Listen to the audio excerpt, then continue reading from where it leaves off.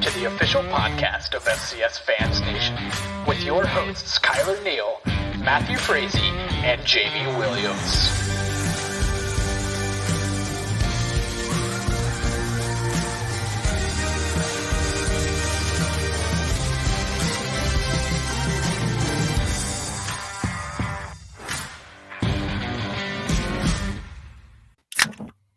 FCS Fans Nation, here we go. It is mock FCS playoff bracket time.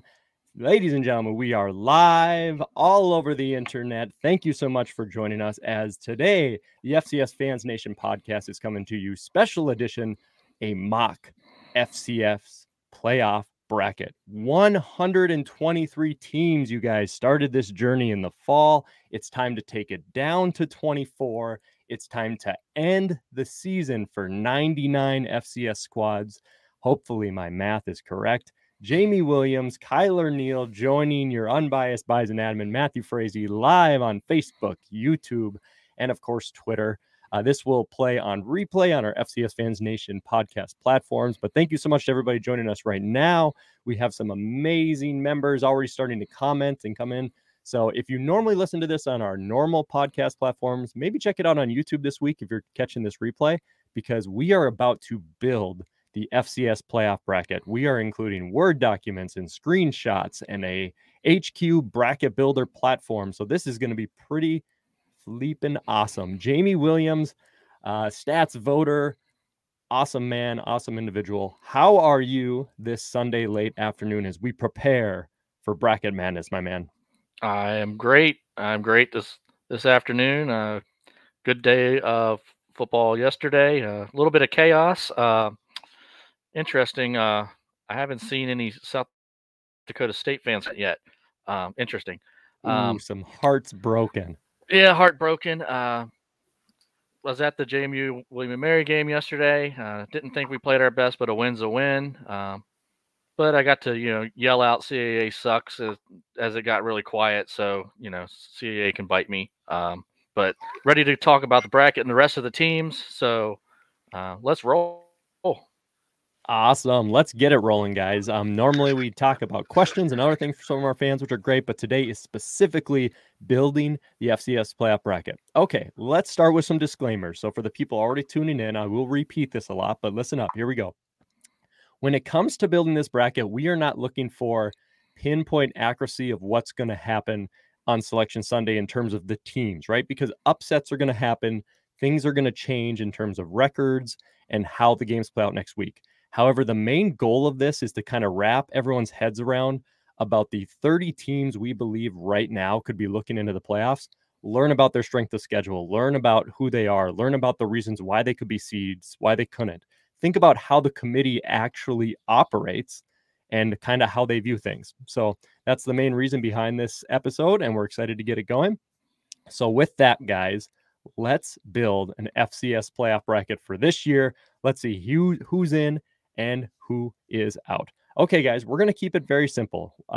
We are not going to predict every big game that needs to be decided for next week. But of course, we need to know the results to have a full picture of the teams that should be eligible for the playoff field. So we are just going to start very simply by showing you the games we are not going to predict for next Saturday to set up the field. Okay, so no predictions are going to be needed here. For us, these are just going to be teams and matchups we feel should just go simply. Now, of course, there could be an upset, but I'm just going to read off the list easily here. We are going to predict that Sacred Heart's going to beat LIU to win the Northeast Conference at 8-3. We think that Holy Cross is going to beat Bucknell to be 9-2. Davidson wins that Pioneer League at 8-2. FAMU, we think they're going to finish 9-2 and beat Bethune-Cookman next week. UT Martin, who's already had a great season, we think they beat SEMO to finish 10-1. Sam Houston, obviously a team people love, should finish at 10-0. Last few ones here, guys. Rhode Island's going to finish 8-3. We have South Dakota State beating UND. SIU beating Youngstown to be 8-3. James Madison finishing 10-1. William & Mary gets to 7-4. Chattanooga will beat the Citadel to get to 7-4. Missouri State will beat Dixie State to get to 8-3. And then finishing this out, CLA, Stephen F. Austin, Eastern Washington, Incarnate Word, and VMI all get victories to get to their variety of records, which make them eligible for the playoff field. So I'm not going to read the whole list in depth, guys, but if you're watching this on YouTube, those are the games we're just going to assume, okay? That's going to help us build up what we're about to do. But there are some games, and there's about 8 of them, that we do need to predict because they're too close to call. Because without properly predicting those games, we're not going to know who's actually going to be eligible for the playoffs. So let's kick that off right away, guys. What we're going to start with is just predicting the big matchups that are happening next Saturday to officially get the records of teams that we know. So let's start off right away with the first big matchup of next weekend, the Brawl of the Wild. That would be Montana State at Montana. We will go in order here, guys, of picks. We'll just start with you, Kyler. You're our Big Sky kind of expert. So give us your prediction on Montana State at Montana. Who's the victor there to set up what could be a Big Sky title for Montana State? I mean, guys, if you have no other games to watch, this is a game to watch for one. This is going to be a really good defensive battle. I think both of these teams' strengths are the defense. I think it's going to be a low-scoring affair, to be honest. But this is a game where these two teams hate each other. I have to lean towards, I think Montana State overall is better across the board.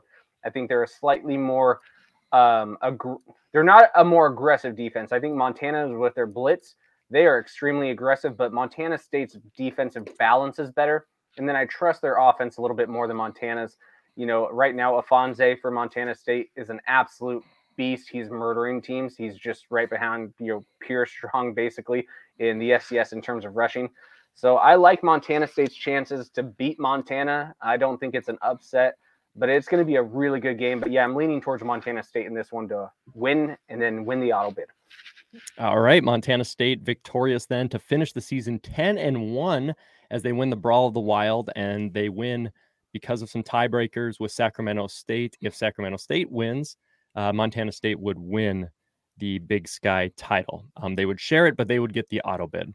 So moving on to that next game, Sacramento State at UC Davis. Why don't we just keep this one right with you, Kyler, if you don't mind. You're a Big Sky guy. So Sacramento State at UC Davis. Why don't you give us your thoughts on that game and who's going to be the victor in this one? Again, this is one of those games where this is a tough pick. Like, if you are trying to rely on me to place your bets, do not rely on me for this one. This is another game that can go either way. It's a Causeway Classic. It's technically at UC Davis, but they're only, 8 miles apart, maybe 10 miles apart. I have no clue, but it's really close. There's not going to be a home field advantage for this game. What I trust more right now, Sacramento State, yes, they're using 2 quarterbacks. Normally you hear the reference, if you have 2 quarterbacks, you have 0. That is just not the case with Sacramento State. After they had that UNI debacle, they basically said, Asher O'Hara, you are not going to be a throwing quarterback anymore. We are only using you for basically running plays, and Dunaway is absolutely torching people in the air. I trust them over right now UC Davis's backup quarterback, who we just saw play Eastern Washington. I'm leaning towards Sacramento State. This is about as good as a pick'em game as you can imagine, but I do think Sacramento State wins, and then that makes them 8-0 in the Big Sky. All right, Sacramento State and Montana State. If they both win, guys, they would share the Big Sky title, and Montana State would technically be the auto bid because it would go all the way down to tiebreakers to the Sargani ratings. It's pretty crazy. All right, Mr. Jamie Williams, I'm going to give you this next one, man. Monmouth at Kennesaw State. This one is huge for the bracket and for the implications before we start building this thing, because this will be the winner and the auto bid for the Big South. And one team might actually be left out if they don't win it. So, Jamie, what do you think, man? Monmouth traveling to Kennesaw. Who gets that victory? So you look at this game, and it's in Kennesaw, and Kennesaw only has the one loss to Georgia Tech, I believe. Yes, Georgia Tech. But Monmouth's been playing some good football as well. So when I go to decide who's going to win this game, I always talk about the transitive property doesn't work. But when you can look at a bunch of common opponents and you have results against 3 or 4 different teams, it can help you make a decision. And when I look at these two teams against a lot of their common opponents in the conference, Gardner-Webb, Hampton, A&T, Monmouth is beating the teams a little bit more significantly. I like Monmouth's balanced offense a lot better than I like what Kennesaw's doing, although Xavier Shepard has done a great job. But I'm going to go ahead and take Monmouth to pull a minor upset here. and win the Big South. Might not be a popular pick with a lot of our watchers, but I think that Monmouth will be the team that will win the Big South. All right. Monmouth playing a little bit of spoiler, which will put Monmouth into the field. Congratulations to them, the Big South champs.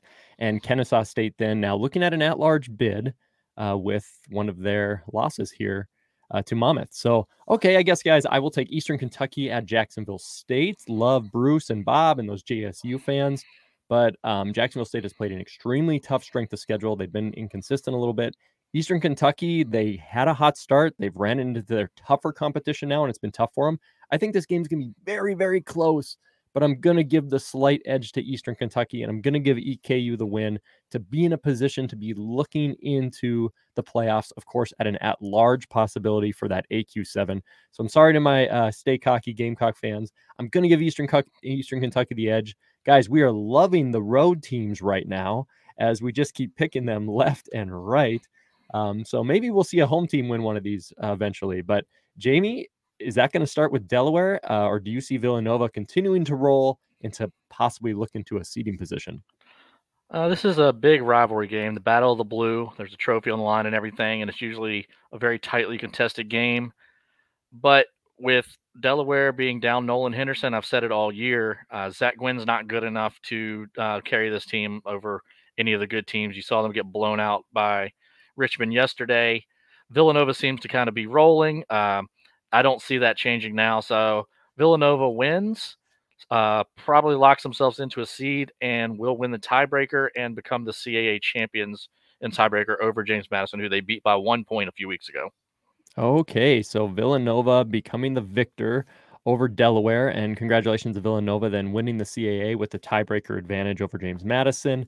They are in the field, but will they be seated? That's a question we're going to figure out as this episode continues. Very, very exciting.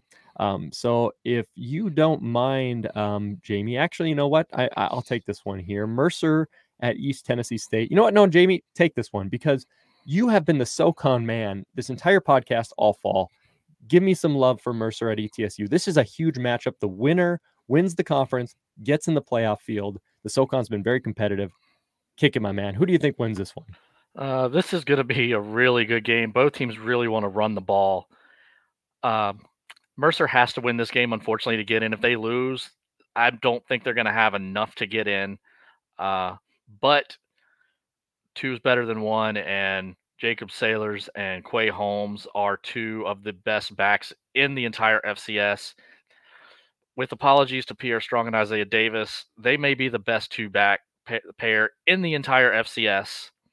East Tennessee State, I think, wins this game, and I'm not sure it's that close. They win the SoCon this year, and will they be a seed? Crazy stuff. ETSU, heck of a year. This will put them at 10-1, an FBS upset win. So ETSU wins their conference. And we come down to the final game here, which has become insane because of the insane last-second throw by the Coyotes. So this game really matters because, Kyler, we're going to either see NDSU win the Valley outright, or we're going to see a shared title between SIU, NDSU, Missouri State, South Dakota. I mean, it's just going to be all over the place. Is it going to be simple, Kyler, with North Dakota State winning, or South Dakota State going to cause some chaos here on Saturday? Oh man, I would love South Dakota to cause some chaos. Like, this is my dream. I'm putting all my money down. I am not putting any money down, guys. This is one of those things. North Dakota State, their offense still does not look like it's super dominant, but their defense is so incredible.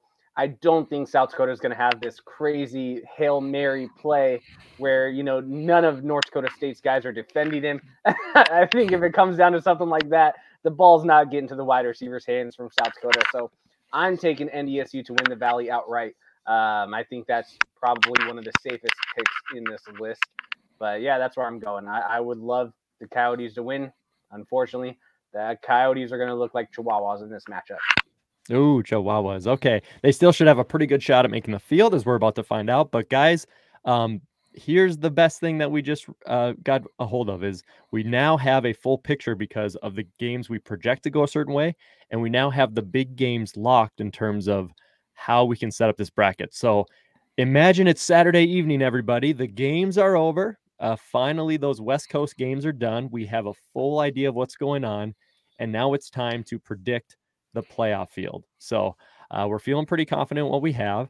And what we're pulling up here now, guys, if you are watching on YouTube, is going to be kind of our format of what we're looking at and what we're actually going to use to figure out who's in and to figure out who is out. So, Kyler, right now, do you feel like there should be more than the 30 teams I'm about to pop up here, or do you feel like these are kind of the 30 we should be looking at even into next Sunday? What's crazy is I am probably the biggest advocate on reducing the playoff field out of all of us admins. I'm one of the guys who has been on paper saying I wish we had 16 teams because I don't ever think 24 teams are deserving. This is the first year in a long time there's actually 24 plus teams that are deserving to actually be in this playoff field. So I actually like all of the 30 teams you included. I think those are probably the only teams that really have a decent shot at making the playoffs. I know you left off a couple teams like a Jacksonville State that's been mentioned in the comments. I'm with you on this one. I don't think with 5 losses you are in the playoffs. So I think you did a fantastic job kind of putting the list of the 30 teams together. I think there are 30 probably deserving teams to actually be in the postseason. I have no qualms. No qualms, man. Awesome. Well, I appreciate the support. We might not get the same from the fans, and that's okay, guys. Disagreement is good. Question your own thought process.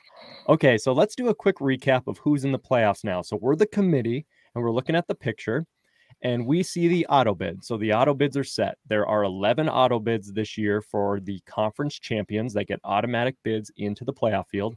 From your AQ7, you have Sam Houston. Congratulations to the undefeated Bearcats. Out of the Big Sky with a win over the Grizz, Montana State. Congrats, you are the Big Sky champs. The Big South, Jamie has called an upset at the end. Monmouth with a worse record than Kennesaw, better conference record, wins the Big South. Villanova, by beating JMU by 1 point, wins the CAA. The Missouri Valley goes to North Dakota State. The Northeast Conference, Sacred Heart wins that one. UT Martin, 10-1 UT Martin, based off of our predictions, wins the OVC. The Patriot goes to Holy Cross. They have just dominated in the Patriot League, so kudos to Holy Cross on another great season. The Pioneer goes to Davidson. Steph Curry is very excited. SoCon goes to ETSU, who's been a really fun team this year. And finally, the Southland, University of Incarnate Word. University I would drive by all the time when I was in San Antonio for military training. Of all the things, University of Incarnate Word. Good for them. They've had a great year. So there you go. They are in the field. That doesn't guarantee them a seed, but it puts them in the playoffs. And as you guys can see live on our YouTube screen, we now have some remaining teams that are not in/left out. And I have broke them down in terms of what conference they're from. And how this is going to work, guys, is the next part of our podcast is actually us discussing who will be the remaining 13 at-large teams.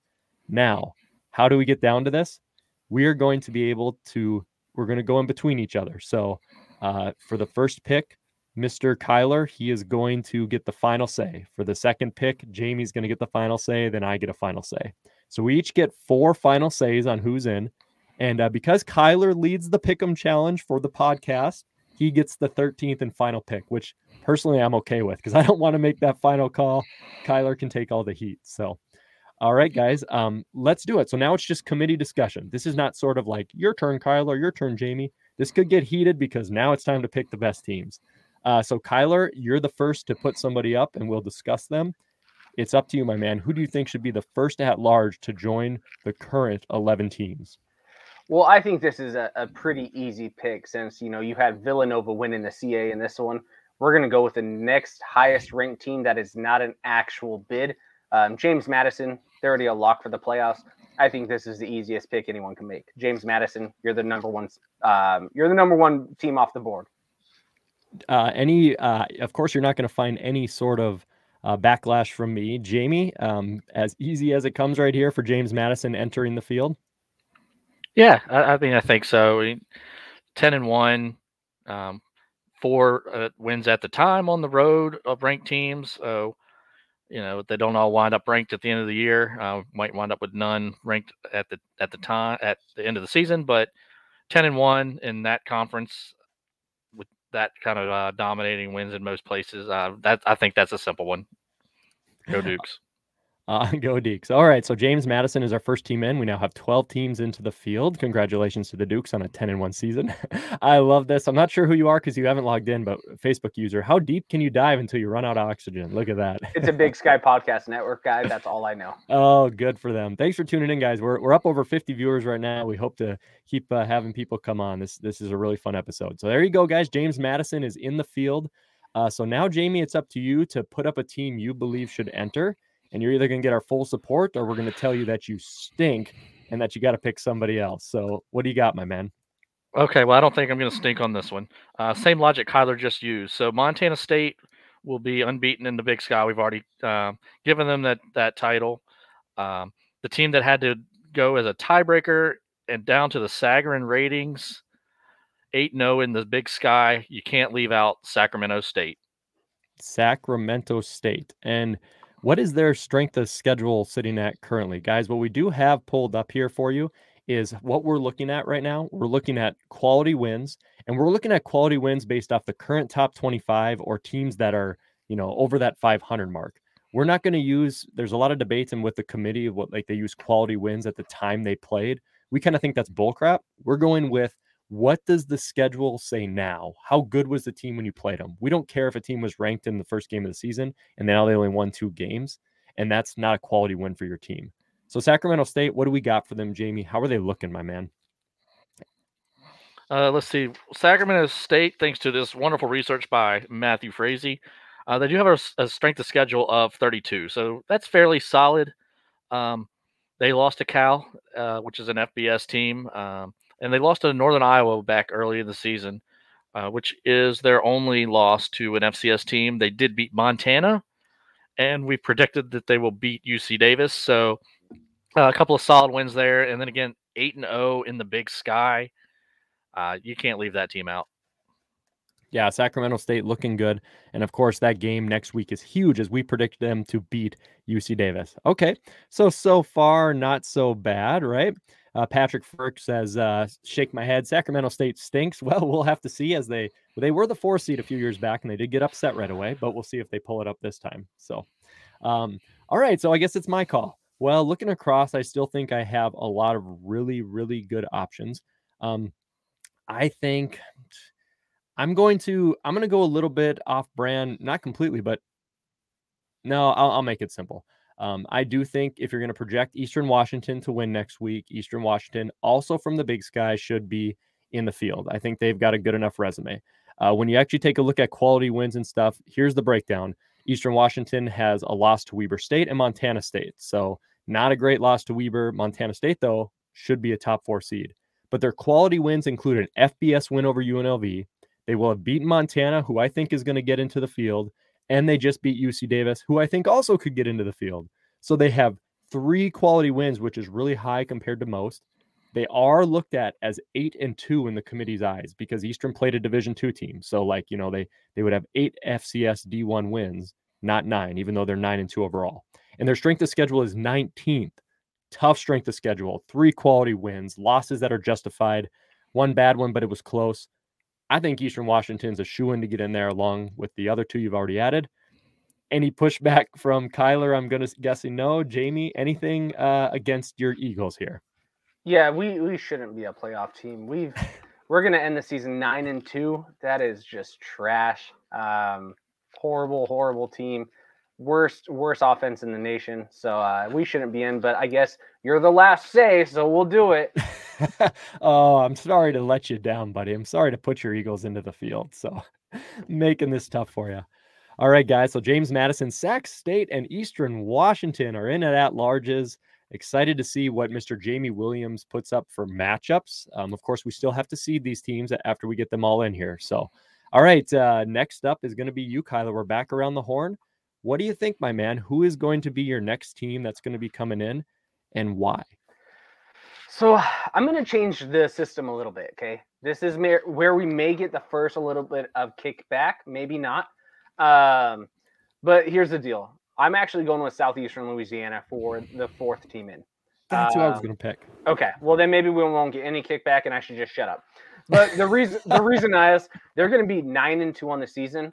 That is 9-1 versus the FCS, and their only loss is going to be to Incarnate Word, who's a conference champion, who is already a top 25 team. Yes, they lacked any good wins, right? When you're looking at the resume, they'll actually have 0 ranked wins in terms of teams finishing. But the difference is they've dominated 99% of their opponents. And the one game that they had against Incarnate Word, it was such a close, amazing game at the very end where Southeastern Louisiana had a chance to win. It was one of those 60-55 old school Big Sky games.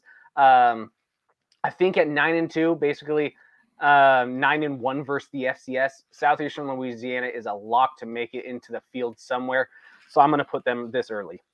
Yeah, it doesn't hurt when you have Cole Kelly and the likely, him, the runner-up or the winner between him and EB3 for the Walter Payton Award. So hopefully we'll see them facing somebody for a fun, quality matchup. But I think CELA, correct. They have played enough. That loss to UIW was really close. And their FBS loss was by 3 points, I recall. So, I mean, they almost had an FBS win. CELA could be looking at a very high seed if just a few points or things go different. So I think you're spot on there, Kyler. I don't have any disagreement. Jamie, you agree? We got 2 Southland teams in there now with Incarnate Word and Southeastern Louisiana. I wish I could because it's kind of boring without us arguing. Hopefully we'll be able to argue here in a little while, but we'll get there. We'll get there, folks. Hold on. I think the Lions have to go in. There's strength schedule is 55, which isn't great, but it's not the worst on the board. Of the teams that we're going to talk about, it's better than ECSU's strength schedule. So, there's, like I said, there are 2 or 3 plays away from being completely unbeaten on the season, running through just about everybody. So they go in. Here, we want some arguments on the show. Let's go back. Matt, how do you pronounce Sagarin again? Don't do this to me, guys. I'm easily the least educated person for like civilian education. No, you have degrees. Please don't make me say it. This guy couldn't even pass Eastern. That's saying a lot of things. I do like this comment from Facebook user here. He asked, how come Southeastern Louisiana gets some sort of benefit of the doubt and other teams don't? At large bids shouldn't be participation trophies. That is an auto bid.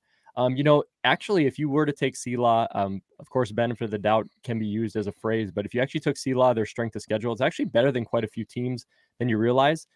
Their strength of schedule is at 55 right now. Like James Madison's is at 48th, and James Madison's one quality win with an FCS loss is going to be over William and Mary. So you could just look at face value that JMU is great and be like, I know they're good, but on paper, CELA's strength of schedule is comparable. They had a close loss to a team that's automatically in, no different than James Madison. And they've got really talented players and rosters, and they've had a lot of blowout wins. So I don't know. I think that justifies enough to be able to put CELA in the field. So I think they would. I think they do okay. My comment to this, a little bit of a reaction would be, because yes, everyone's going to have a different opinion on is Southeastern Louisiana going to beat some of the top tier teams. Like this Facebook user right there, James Madison would destroy Southeastern Louisiana. Cool. James Madison would destroy. I need to shut down my Facebook. Right. Yeah, exactly. This is Jamie just commenting. But at the end of the day, look at the semifinals in the history. What are some of the semifinal games that hasn't been a complete blowout? This happens in the playoffs. It is what it is. Styles make for matchups.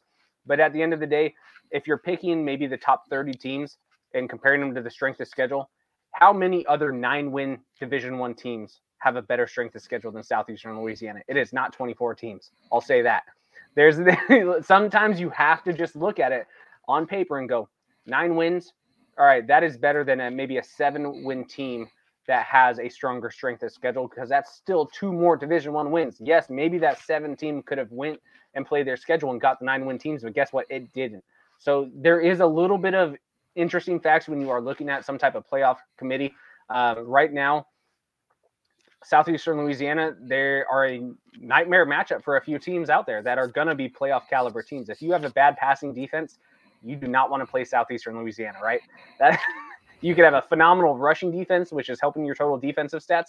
But if you have a bad passing defense, this is a team that can torch you. So, right now at 9-2, again, 9-1 versus the FCS, even though maybe their strength of schedule isn't as comparable as some of the Missouri Valley teams, they should get a nod. That's just my point. So I'm going to override the comments and go, guess what? I'm picking Southeastern Louisiana, so they get to join in the bracket. Yeah, and guys, it's good to mix it up too because like you don't want these 3 fans of Eastern, NDSU, and JMU just putting in first all the CAA, Big Sky, and Valley teams, and then just at the end being like, well, now what do we pick between the rest? I mean, come on now. So, but I do like the interaction of the fans. We love it. As we move into our 5th team entering at an at-large, Jamie, this is your selection, my man. Are we going to debate you, or are we just going to agree with you? What do you got? I hope I'm not going to crash the motorcycle here, but I'm going to pick Missouri State. Missouri Bobby State. Petrino's team. I can't believe we went this far without talking about the Valley. All those Valley fans out there have got to be bored. So let's talk about a Valley team. Missouri State. Yes, they lost to North Dakota State, and then they lost to Youngstown. Bad loss there. Lost to Oklahoma State. Doesn't matter. They got a quality win over Southern Illinois. They beat South Dakota. So that team's kind of peaking at the right time. I think that's a playoff team. Yeah, for sure. They have some more quality wins. If you wanted to count quality win as current top 25 or playoff caliber team that at least the committee would discuss, Missouri State, a lot of people say they could be fringe seed is what they're talking about right now. Because if you think South Dakota's a playoff team, Missouri State beat them. If you think that Southern Illinois is a playoff team, Missouri State beat them.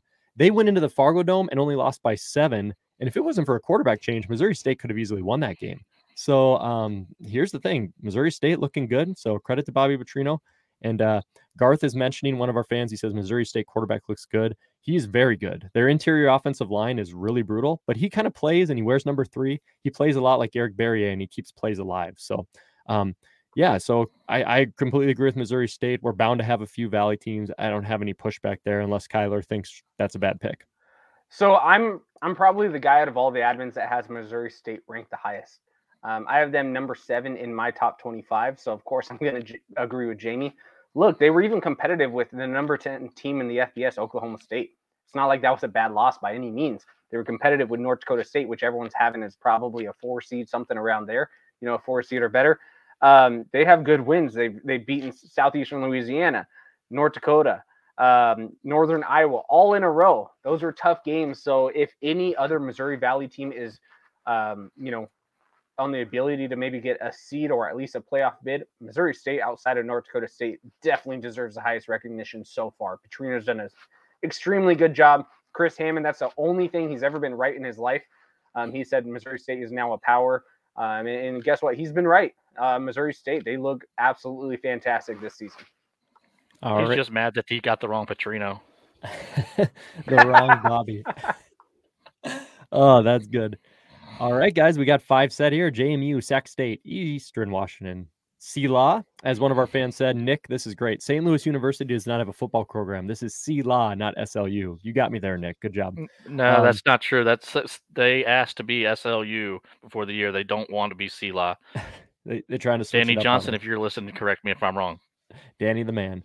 And Missouri State enters the field. Guys, it is my pick now here for the 6th team to enter as an at-large. I'm just going to keep what I believe simplicity. I'm going to keep it going. We had a comment here that said those are the 3 best conferences. Well, let's stick with them then. I think Southern Illinois is an easy team to put into the playoff field. I think Southern Illinois, they sit at 8-3 after next Saturday if they win. Their FBS loss was to Kansas State, and it was not a blowout. I think it was like 10 points. Their 2 FCS losses come at the hands of UNI, who's at least at 500. And Missouri State, who we just put into the playoff field. So, but let's justify them with quality over their losses, right? Quality win over South Dakota State, who is likely also a playoff team. So they've got a playoff team they've already beaten. And their Massey rating or strength of schedule right now sits at 8th. 8th for the strength of schedule to go 8-3. To me, that's no joke. So good stuff and not too bad. So yes, Massey rating of 8th. I'm going to put in Southern Illinois. Do you guys think the Salukis and Nick Hill deserve to be in there or not so much? I have a Saluki helmet, so of course they're getting in the playoff bid. That's about the only thing I can say. Yeah, I mean, when you were looking at their strength of schedule, definitely one of the strongest strength of schedules in all the FCS, right? And then they're still going to round off with 8 wins. And that's 8 wins against Division I opponents, I believe. Yeah, they definitely deserve to be in the playoff field, and they're going to get a playoff bid. At 8-3, they're gonna be in. So Matt, great pick. Bring them in there. Bring them in there. So as someone says, it was 1 score, not 10 points. I hate to tell you guys, I'm not Googling things right in front of me. I'm going with assumptions. So, all right, here we go. Here we go. All right, number 7. Kyler, you've got the 7th pick. Things are going to get tough here now for the teams that we feel like could be left. I'm going to let the audience know, if you're listening to this on our podcast platforms or watching on YouTube, we still think teams that could get in for the remaining, I guess it would be 7 spots. We think Stephen F. Austin, Eastern Kentucky, UC Davis, Montana, Kennesaw, Rhode Island, William and Mary, South Dakota State, Mercer, Chattanooga, VMI, and Florida A&M are possibilities. We don't think anybody who has only 6 wins is going to make the field this year, so that knocks a lot of people out, like maybe Nichols and you and I. So of those remaining, Kyler, is it still easy, or what do you got, man? Who is your next selection? Here's the deal. I'm going to keep it Big Sky related. You know, we're already seeing a lot of Big Sky teams in this playoff field, and you guys can call me biased for this, but even with a loss against Montana State, I think Montana is a lock for the playoffs at 8-3. You know, they go 8-3. Sure, they lost to Eastern Washington in a last-second, game. That was very close. They lost to Sac State, and they're going to lose to Montana State. The big difference is they have a win against Washington. If you're in the Big Sky and you have 8 wins, that's really about 8.5 wins, maybe even 9 in the committee's playoff simple rating system. So I think Montana gets in at 8-3. That's about what I think. Let's hear some. Kyler, you're stupid. You're wrong. The Big Sky sucks. Let's hear some of it. We're definitely going to get to that as we get here into the last, I would say, 4 or 5 picks, because I know I've got different opinions from you guys. But this is just not a time where I'm going to be able to pull out the guns. I think this is a pretty easy call because Montana, of all things, they beat a Power 5 team in Washington. You already mentioned that. That's so good. Strength of schedule is in the top 30s at number 27 right now. And the quality win, I mean, with an FBS win, now they did get beat by, you could say, all their tough FCS competition, right? So you could say that. You could say Montana has an FBS win. Is that the only reason they're going to get in the field? Why would I include a team into the playoffs that can't even beat teams that are playoff caliber? There's literally nothing there. But it's not if you line that FBS up win, it's tough. So I think you're safe with Montana getting into the field, especially at the 8-win mark. It's not like there's a Division II win in there for them. So I like your pick, Kyler. But if I had to push back on you because you wanted it, I'd say they just didn't beat anybody in the FCS who was good. But beating Washington's impressive. So, yeah. Cool. All right. Montana is into the field. And Jamie, that brings us back to you, my man. You're selecting the 8th at large here. Who do you got for bringing into the field as it continues to dwindle? Well, I am going to go with a team that pulled a rabbit out of a loss yesterday, and I'm going to go with the Coyotes actually snapping the rabbit's neck. South Dakota, with that win yesterday against South Dakota State, locked themselves into the field, in my opinion. South Dakota, the Coyotes, Missouri Valley just pulling teams in left and right as the Coyotes make their way into it. South Dakota, they're kind of on the uprise. Their big win for the season, like initially where people kind of took notice, was definitely over UND. That's where people got excited. Like people were like, UND from the spring, they should be good. They should have an opportunity. But then when USD took them, that kind of switched things around, and USD kind of sat in that seat where they were. So South Dakota, if they were to win or they were to lose next week, they would still sit at 7-4. So they've got the 7 wins. They lost to Kansas. That game was close. Losing to Missouri State, NDSU, and Illinois State, only one of those losses is really bad. But beating South Dakota State on that last second definitely saved them. They would not be remotely allowed into this field if they had lost last week and lost to NDSU. They would be sitting at 6 wins. They're out, bubble burst. So that last second done. Kyler, do you think this many Valley teams right now is legitimate, or do you think we're kind of overdoing it at this point? I mean, let's just go in the history of the playoff committee. Now, I know this committee is brand new, right? No one's been in this committee before, which is kind of interesting. But if you have an 8-3 team versus Division I opponents in the Missouri Valley, that's a lock. Or what is South Dakota? They're going to be 7-4 in our eyes, or 7 wins against the FCS in arguably the strongest conference in the FCS. Yeah, I mean, 7-3 versus the FCS, you're in, especially after that big win against South Dakota State, who most people are going to have in the playoffs, right? As long as they take care of business this next weekend, South Dakota State's most likely in the playoffs. So you have a win over a playoff team, you're in the playoffs at 7-3 versus the FCS. I think it's a solid pick. Yeah, I'm going to show people actually the resumes that I built here at the end. So if you stick around for the whole podcast, you're going to see it at the end. You're going to be amazed at how few quality wins there actually are. Like one quality win, you'd be amazed at how many people haven't beat anybody who's top 25 or anybody who right now is respectable. So 1, 2, or 3 quality wins in our eyes, which is current up-to-date information. Committee may view it at time, but we view it as up-to-date information, is actually super, super impressive. So all right, guys, let's keep it rolling here. Jamie with pick number 8. That leaves it back to me for number 9 to bring somebody into the field. And oh boy, do I take the last Big Sky team, the last Missouri Valley team that we feel are options in UC Davis or South Dakota State, or do I start to reach into the Southern? I have high hopes for the Southern. So, or do I start looking at FAMU? And I really think 2 Q7s are getting in. I'm talking out loud here, guys, because this one's tough. Jamie, I do kind of disagree with you when it comes now. Do I disagree with you with Mercer? All right. Pick the other one. I'm gonna go with Chattanooga. I'm gonna put Chattanooga into the field at 7-4, and here's why, guys, because their FBS loss was to Kentucky. They played Kentucky super tough. Okay. So I'm gonna put Chattanooga in here. Their losses were to VMI, who right now is a fringe maybe playoff team, Mercer, who is a fringe playoff maybe team, and they lost Austin Peay. That's a bad one, but they do have that quality win over ETSU. So a 10-1 team, a team we think could be a seed. We're going to find that out later here in the podcast. So I think that with a strength of schedule 35th, and as one of our Facebook users has commented, the SoCon just beating each other up, no different than the Missouri Valley. I like Chattanooga going into this season. I thought they had a slow start. So I like Chattanooga into the field. There's no way both of you are spot on with that pick. Jamie, you said go with the other one. Were you referring to Chattanooga or were you thinking about VMI? Because I'm taking Chattanooga. As much as it pained me that I was hoping that VMI would be able to pick up a win, they almost got past Furman. That, to me, probably burst their bubble. When I said go to the other one, it was Chattanooga. Mercer has never made the playoffs, and as much as I'd like them to, the only games of theirs you can consider are their SoCon games, and they lost to VMI, and they beat Chattanooga, but Chattanooga also beat ETSU. Well, here's the thing, too, is Mercer played a Division II team, so they're going to be 8-3, but in the committee's eyes, that's 7-3.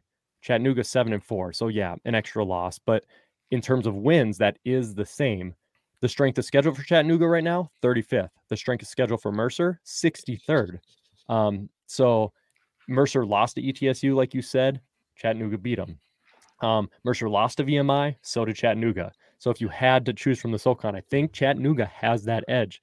So yeah, and as funny as it sounds, Chattanooga's win over ETSU was a better win than Mercer's win over Chattanooga. And so that to me almost is one of the tiebreakers, as goofy as that sounds. Kyler, man, you're shaking your head. So you hating on me on this? I am. Of course, you're going to override me because that's what you do, you unbiased bastard. But here's the deal. If let's say both teams are going to have 7 wins versus the FCS, right? Because that D2 win does not count, right? It is what it is. That D2 win doesn't count. So Mercer is 7-3. Chattanooga is 7-3 versus the FCS. That head-to-head is more important than anything else. I think if you're going to pick Chattanooga, Mercer is above Chattanooga. People will look at head-to-heads when the resume is similar. And I do think the resume is similar when both have 7 FCS wins. You're going to look at the team, especially recently. There is some recency bias that we always see in the committee's eyes. You're going to look at, all right, who just played who? Oh, Mercer just beat Chattanooga. If Chattanooga deserves to be in the FCS playoffs, Mercer does too, if they have the same resume. So that's kind of my difference. So I think if you're picking Chattanooga, Mercer should definitely be above them. But that's where I disagree with both of you all, because, you know, you have a Midwest and a Southern guy who doesn't know anything about football. I'm just joking. I love all of you guys. But that's my big disagreement, because when the resumes are so similar, you should lean to the team who had the win over the other team, if that makes sense. That head-to-head win is important. Yep, that's a fair assessment. I think the committee will look to that head-to-head as something big, and that could be your defining factor. I just really like that win over ETSU. So it's like, do you knock them for the loss? And it's hard to knock for a loss or with the win. Yeah, you make good points, but I'm sticking with it. I'm going to go with Chattanooga. I'm going to put them into the field. And the reason I'm saying that is because I do think a third SoCon team could get in there. So I don't think I don't think that's too crazy, but we're going to see what you guys ultimately decide as we move into pick number 10. Oh boy, guys, we don't have many left. And Kyler, it is up to you, my man. Who are you putting in now that's remaining in this field? Listen, here's what's going to happen. The Jackrabbits from South Dakota State, they're getting in. That win over North Dakota State is still one of the most impressive FCS wins on the season. Yes, they lost to their rival in a weird Hail Mary. Yes, they lost to Southeastern Louisiana when they went for 2 instead of just kicking a field goal in overtime. I think overall it's going to be really tough as long as South Dakota State takes care of business next weekend or this weekend like we think they do to leave them out of the playoff field. So South Dakota State, you are in, which now makes 5 Missouri Valley teams in the playoffs. Oh, and I boy. think that is very accurate to assume that that's going to happen. All right. So does the Missouri Valley represent like in 2015 when Western Illinois got in at like 6-5 and got to the second round? They won their first round game to semi-justify that selection? Or do they fall apart like the CAA did in 2018 and everyone goes, ooh, that was not wise to put that many in? Jamie, are you okay with 5 Valley teams with South Dakota State being the last one, or do you think that's kind of a stretch? Yeah, I think that's where it ends right there. I mean, they've got to be in, though. As if they lose to North Dakota, they're out, and we would have never thought we'd be talking about South Dakota State as a bubble team, but I think they go ahead at home and get a win over North Dakota like we've talked already. You can't leave that team out. They've got an FBS win. They're the only team that's beaten North Dakota State, bubble or not. They're not a seed. They're playing somebody in the first round, but that's a team that's in the playoffs. Very, very interesting. Okay, well, moving out of the Valley is now gone. The Southland teams we feel like could be in are also the Southland teams we thought could be in. Incarnate Word, Autobid, Selah at large are in. We thought the Valley could get 4 to 5. They got all 5 for our predictions here. And the teams we have remaining, guys, are 2 in the AQ7, 1 Big Sky team, 1 Big South, 2 CAA, 2 Southern, and a SWAC team, Florida A&M. So if you guys don't know, let's talk about that SWAC just real quick. Not saying we're going to put them up here because it's about to be Jamie's pick, but Florida A&M, they will finish likely with Jackson State winning next week. They will finish second in their division of the SWAC. So they will not go to the SWAC championship. They will be eligible for an at-large selection. And the MEAC, South Carolina State, they actually won their conference this week as well. So Florida A&M is going to be that HBCU team that's going to be really good. That's going to be left out of the opportunity to go play in the SWAC championship and the Celebration Bowl. And they will be 9-2. So that's why they are included for some people who think that the HBCUs just don't play in the playoffs. That's not true. There's scenarios where they get in, and it's happened in the past. So a little bit of education there for you. Jamie, we are down to the final 3 for at-larges, and the next one's yours, my man. Who is this team? I am going to put up for consideration the team of the Hacks, the team of Joe DeLeon and Sean Anderson. I'm going to put up the Rhode Island Rams. The Rams. The Rams of Rhode Island, and with a win next week, go to 8-3 with an FBS win over UMass. Of course, more than half of that conference that JMU and Rhode Island play in would probably beat UMass. 2 of them already have. They did get smoked by Villanova. They lost to Maine and Towson. So they don't have a huge quality win other than having an FBS win, but they're 8-3 in that conference. So it's going to be hard to leave that team out.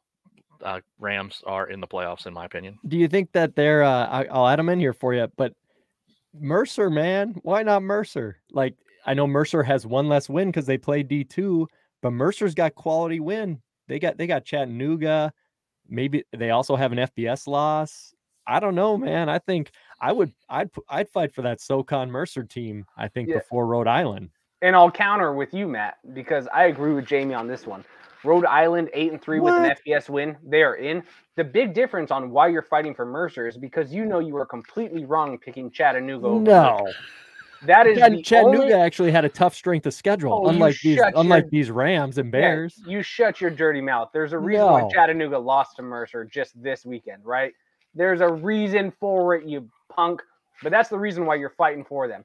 8-3 CAA team with an FBS win, that's a lock. I mean, let's look at what has FBS happened. win, UMass. I know it counts, but whatever. It counts. It counts. We're looking at this through the committee's eyes, not the Matthew Frazee's eyes. Put them against Alabama like Mercer played. See, the last 3 picks, this is where this is going to get interesting because all of us are going to disagree. But Jamie definitely knows what he's talking about. Rhode Island is a lock if they win out, which guess what? 8-3, an FBS win. They had a very bad couple slumps, week, but CA is still tough. And overall, they're going to get a bid over Mercer. If it's coming down to it, the big difference is Chattanooga deserving of a bid over Mercer.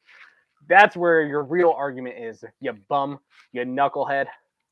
Oh, man, I don't know. I guess it is the CAA, but like just because UMass is what's going to get them. Like I get with Montana, you're like, they beat Washington, who's not a great Power 5 team this year, but they're still Washington.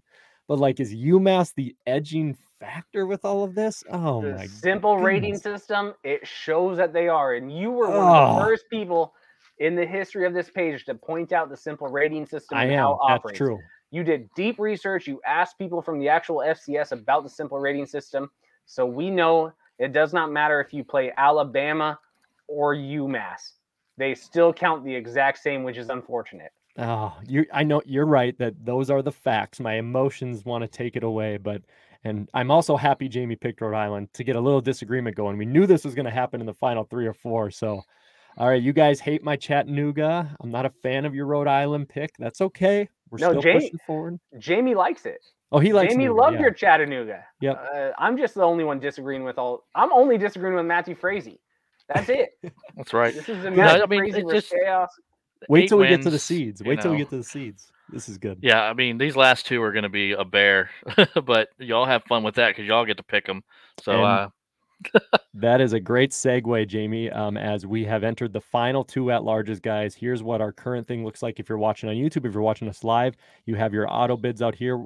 You have your at-larges currently, and we are about to select the final 2, and then we're going to get into seeding, and then Jamie's going to put the bracket together. So stay tuned. We're over 70 people watching right now. Thank you guys for all the comments and checking it out. All right, let's do this. It's my pick, and then Kyler gets the last one. Okay. Teams that I am not interested in picking at this time from the remaining list. I don't think William and Mary is worthy to put in as the 4 CAA team. Stephen F. Austin's strength of schedule is so low compared to the others. Eastern Kentucky, I don't think they've given me enough show me stuff. Like Jacksonville State at the end, is that going to be your show me game that really gets me excited? I don't think so.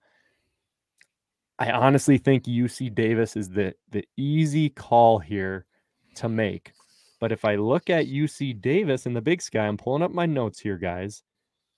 They lost to Idaho State, Sacramento State, and Eastern, but they have an FBS win over Tulsa and a strength of schedule 43rd.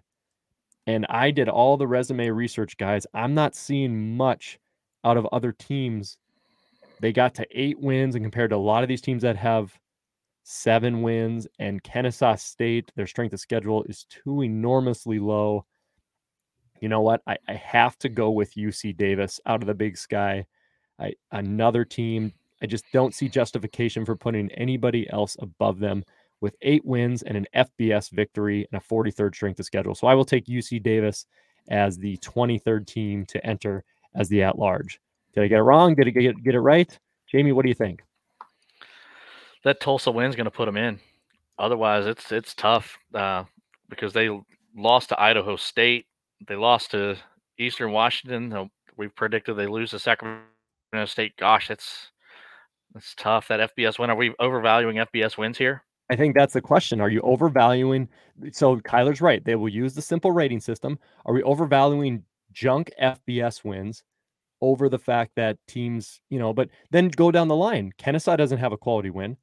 Go down to William and Mary. I'll click into William and Mary here out of the CAA, did their research. Their quality win, but they beat Villanova. Oh my goodness. So is it Villanova or that? Can I still go back? Can I still rehash this? I got an sure. Don't I? This is your pick. You do whatever that. This is your podcast, your research. Jamie and I didn't do anything. You can do whatever you want. Oh my goodness. This is so incredibly difficult. I'm gonna stick with what I said. I'm gonna stick with UC Davis, but I'm not confident about it, guys. I'm really that's tough. If you guys here's this. You could sway me. I'm gonna give you this opportunity. You say I can do whatever I want. If you guys think right now there's somebody who should be in over them, sway me right now. Because I'm not sold that maybe UC Davis was the right call. I'm torn between them, William and Mary, and possibly another Southern team. What do you think? Or do you think I'm right? You think I'm right? Here's the deal. Let's look at potential. I'm going to play devil's advocate a little bit, even though if it's not my true belief, because I think 8-3 UC Davis probably gets in. But the difference is the last 2 games of the season, they get beat. I think it depends on how bad they get beat by Sacramento State, right? If they get murdered by Sacramento State, like how they just did with Eastern Washington, the game was not close. The scoreboard even makes it seem a little closer, and it's still, a 20-point win, something like that. If they get absolutely handled by Sacramento State, they may not be able to get in because they have no good FCS wins besides Weber State, which is one of James Madison's best wins. Like, at the end of the day, that's still one of James Madison's best wins. But now we know Weber State is not a playoff team. That Tulsa win, that puts it as at least another half win. So you're thinking UC Davis is 8.5 to 9-3, basically. Just we're going off the simple rating system, not if it's realistic or not. But UC Davis did not play Montana State. UC Davis did not play Montana. That's where the Big Sky gets a little bit jumbled up. And if they get creamed by Sacramento State and creamed by Eastern Washington, which already happened, then that's where maybe they're not in. I just want to play a little devil's advocate to think, to have you start thinking a little bit, because this is your pick. I think UC Davis is about as close to a lock as you can be. But also with some of the other teams remaining, this is that weird season where there is more than 24 deserving teams. The one rare year out of the last 500,000 years that there's actually 24 plus deserving teams to be in this postseason. Jamie, I'm gonna push it back on you and say because I didn't help Matt at all. I said, I was like, "Where's the advice?" I did not. When I think about it, I didn't help Matt at all. I just basically said UC Davis is definitely in and definitely out. So, Jamie, where's your head at? Yeah, I think I'm a hypocrite if I say that UC Davis is out if Rhode Island's in. So I think I painted myself into that corner there. Because Rhode Island didn't have to play a couple of the top teams. They didn't play William & Mary. They didn't play James Madison. Whereas UC Davis didn't play Montana State and Montana, right? So we might have to go back and maybe override ourselves here later. But Matt, make your pick, buddy. Is it crazy that I'm thinking about Kennesaw? Is that crazy? No. Is it crazy? So for people who are promoting Kennesaw right now, hear me out. Kennesaw's current Massey rating is 89th. Okay, they're 8-2 in the committee's eyes because they played a Division II team. They will have no victories over quality teams or top 25 wins. FBS lost to Georgia Tech. FCS lost to playoff Monmouth. So even CLA has more wins when you're talking about like the comparables there.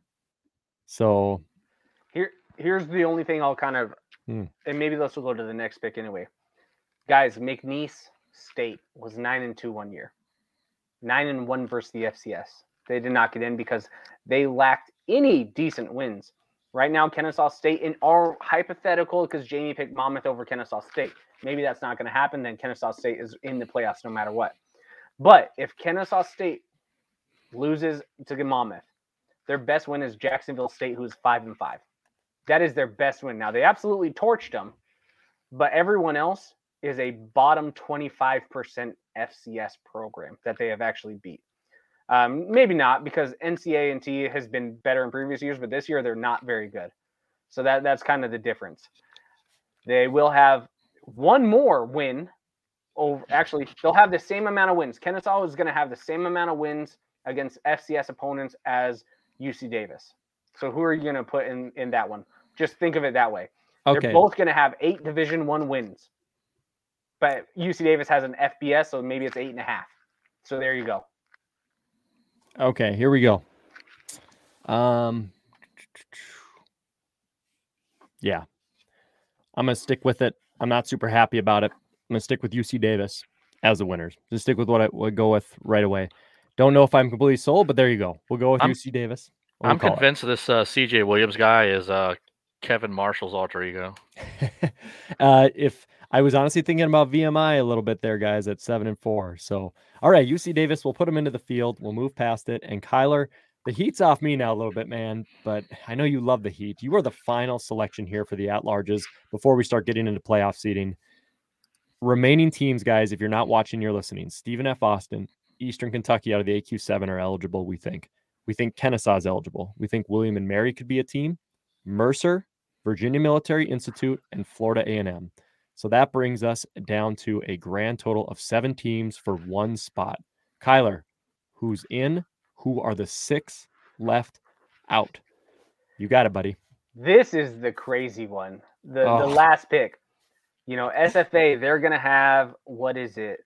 They're going to have 7 Division I wins if they win out, right? Yep. Kennesaw, they're going to have 8 Division I wins if they win out, or they won't win out in our hypothetical. William and Mary, they're going to have 7 Division I wins. Now, Ryan Humphreys, you just went over the last remaining teams, so your comment I can't see. So thank you so much. Yeah, Walk On Podcast, which if you guys have not listened, go listen to the Walk On Podcast in the Believe Network. It is such a good podcast. They're 2 dudes from Sam Houston who are walk-ons. A little bit of a plug because I think it's such a good podcast. It's great. Ryan Florida and Dalton A&M. are phenomenal. Florida A&M. Now they're going to be 9-2. The difference is they're going to be really 8-2 because of they played a Division I team. They're also the 3rd place team in the SWAC. Whew, this is tough. The only reason why I'm picking this team is because of something that Matt did earlier in the episode. If you're going to pick Chattanooga, you have to pick the team that's going to have a very similar record who beat Chattanooga. So I'm going Mercer gets that last bid just because of what Matthew picked. If Matthew did not pick Chattanooga, it'd be maybe between Kennesaw, maybe between William and Mary.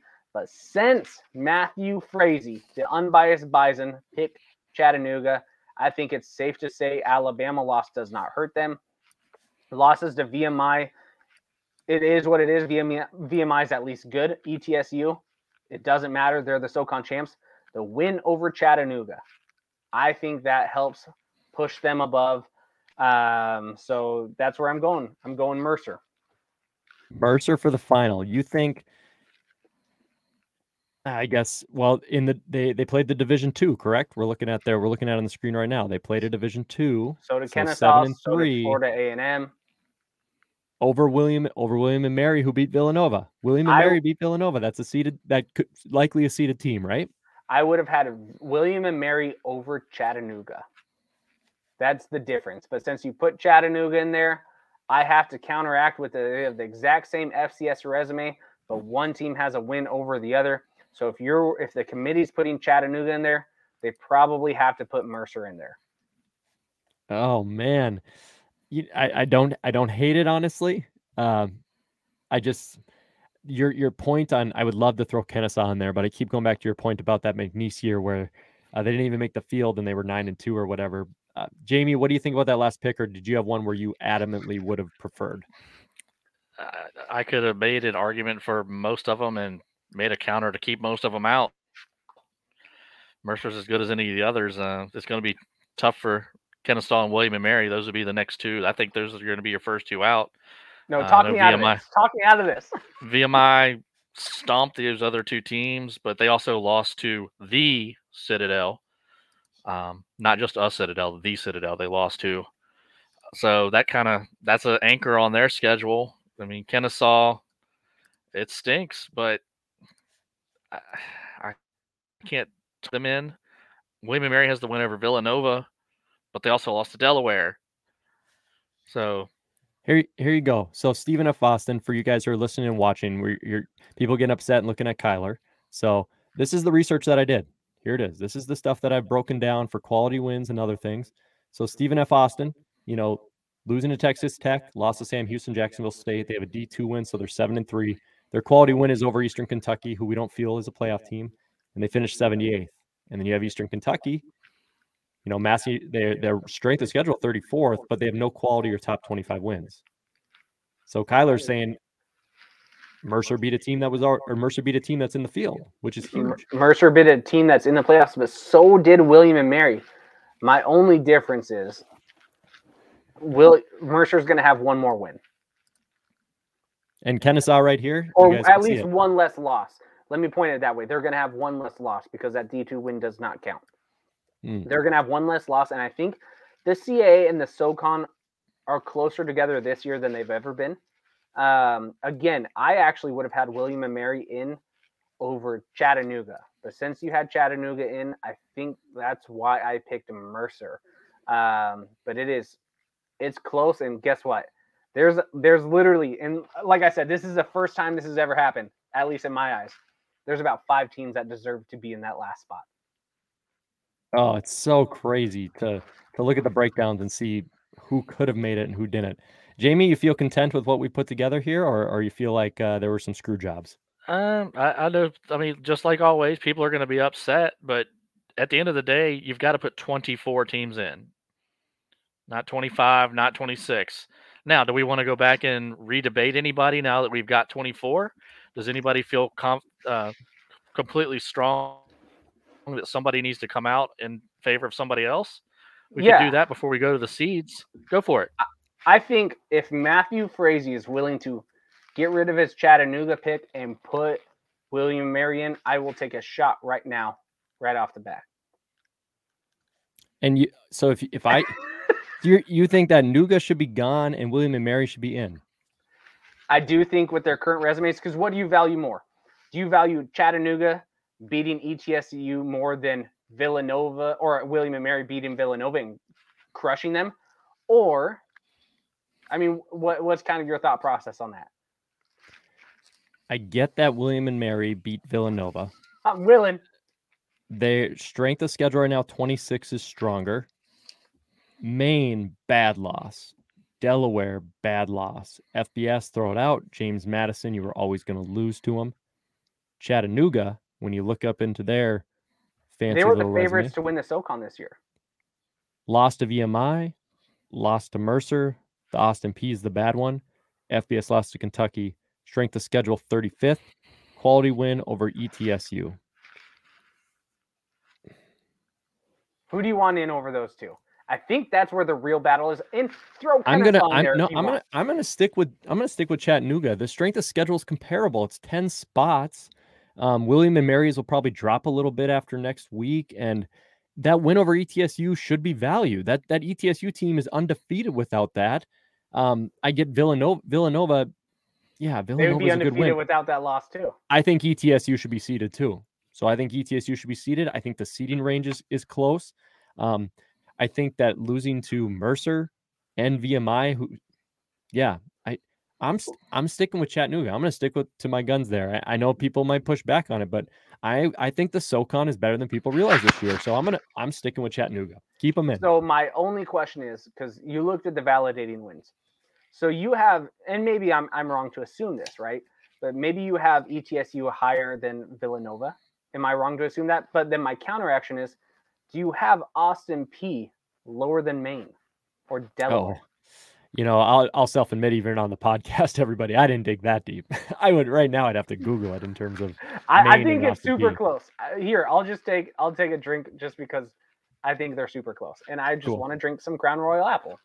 Yeah, hey, nothing wrong with that. That's what this podcast is for. Sponsors, thank you for choosing Crown Royal Apple, your official sponsor of the FCS podcast, Pick'em Bracket Challenge, whatever the hell we call this. It smells delicious. Absolutely. I can smell it through the screen. So I think we are kind of set on the field, guys. And we are going to just do one quick recap before we get into the seeding. I think that's where everybody's really excited. Here's our auto bids, our at-larges. So we have Sam Houston, Montana State, Monmouth, Nova, NDSU, Sacred Heart, UT Martin, Holy Cross, Davidson, ETSU, and Incarnate Word as auto bids. And at larges, guys, we brought in James Madison, Sac State, Eastern Washington, CLA, Missouri State, SIU, Montana, South Dakota, Chattanooga, South Dakota State, Rhode Island, UC Davis, and Mercer. Left out, guys, on our finale here, we feel like Stephen F. Austin and Eastern Kentucky were on the bubble. They are left out of the AQ7. Kennesaw is left out of the Big South by losing to Monmouth for that championship game this Saturday. William and Mary was the big debate. I'm going to leave them out. VMI is left out of the Southern, and Florida A&M left out of the SWAC. So there you go. We have our 24 team set. But now the thing everybody I think is really excited for is moving into some playoff seeding. So let's get into that right away, guys. And I'm about to share here live on our YouTube screen. It is time for the playoff seeds. So this is the big one everybody's nervous about. And just like we did with the at-larges, we will go in order. I'm going to give 3 selections to Jamie and Kyler each. I will take 2. And we are going to start with actually myself because I get the easy one. So I won't get yelled at, which is good. And we will start with the number 1 overall playoff seed. I think this is very simple. I think that this is Sam Houston State. Because when I look at Sam Houston, it's pretty simple for me. Their strength of schedule is not great. They are undefeated versus the FCS. They are 10-0. The thing with Sam Houston is I am not a benefit of the doubt guy at all. What you did last year should not matter because it's a new year. You have to look at returning rosters, coaching turnover, quarterbacks, impacts, all those things. But if there was ever a year to give benefit of the doubt, it's Sam Houston this year because of the spring and COVID turnover. So Sam Houston, in my opinion, tons of benefit of the doubt, and I don't have any questions about them. NDSU's offense, JMU's consistency, I don't know. Eastern's defense, I'm not sure about it. You could ask questions about these teams. I don't have questions about Sam Houston. I think they're a really good squad. I've had them number 1 in my poll all year. I'm not going to deter from that. I think Sam Houston is the 1 seed. Jamie, agreement, disagree? What do you think? I agree. We had the right guy's name up there. Ryan, you're the number 1 seed, buddy. Number 1 for Sam Houston. Kyler, are you good with that? The only thing that makes this even a conversation, Montana State goes 10-0 versus the FCS. Sam Houston goes 10-0 versus the FCS.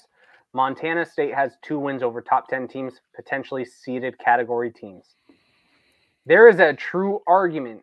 And if you're looking at, because you just said, question marks from the spring. They returned everyone from a national championship year.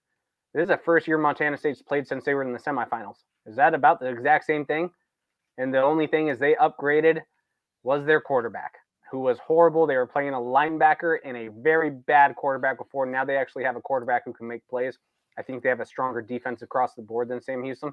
That is the only team who I think if they win out has a true argument to topple Sam Houston for the number 1 seed, but I don't think number 2 and number 1 is anything different. So who cares?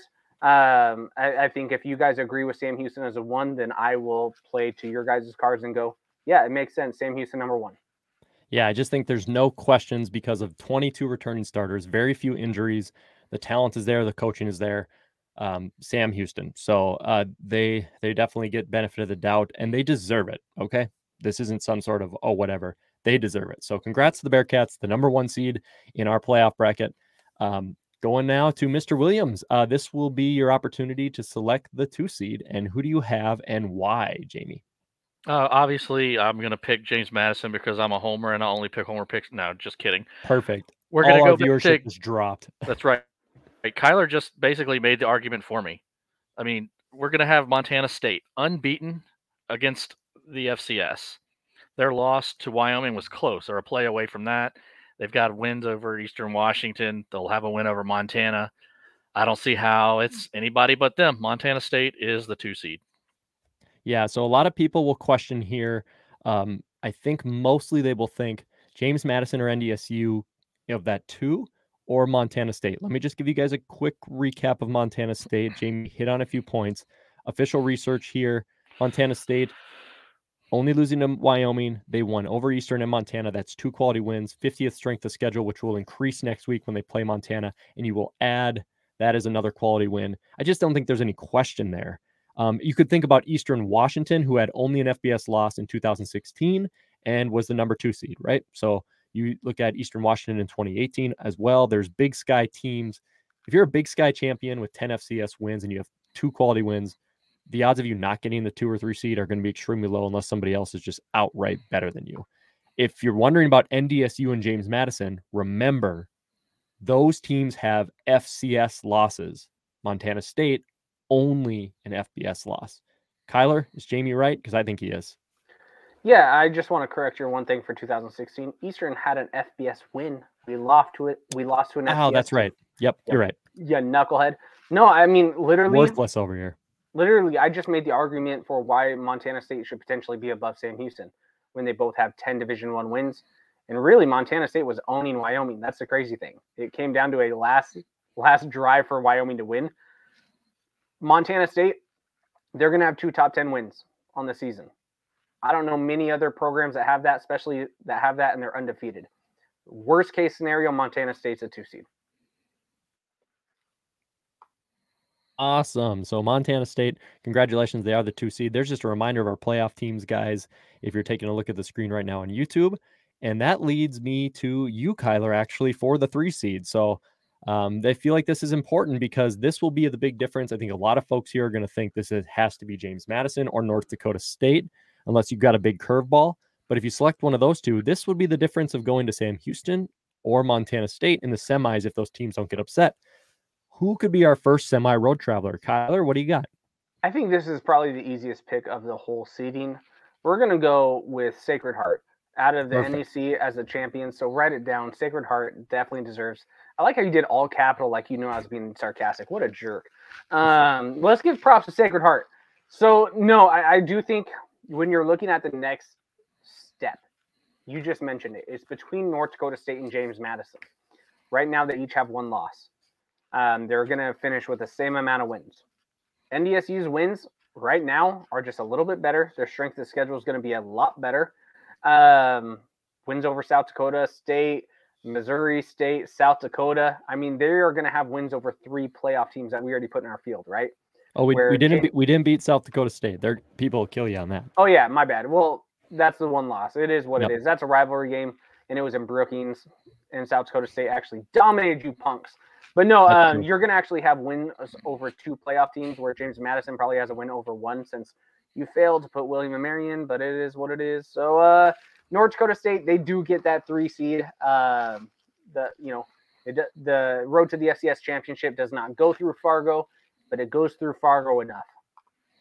All righty. And Jamie, so just a couple of little points back that I'm gonna make just because we're not just gonna make this easy. We're gonna talk about it a little bit because I want to, because I've got my JMU hat on.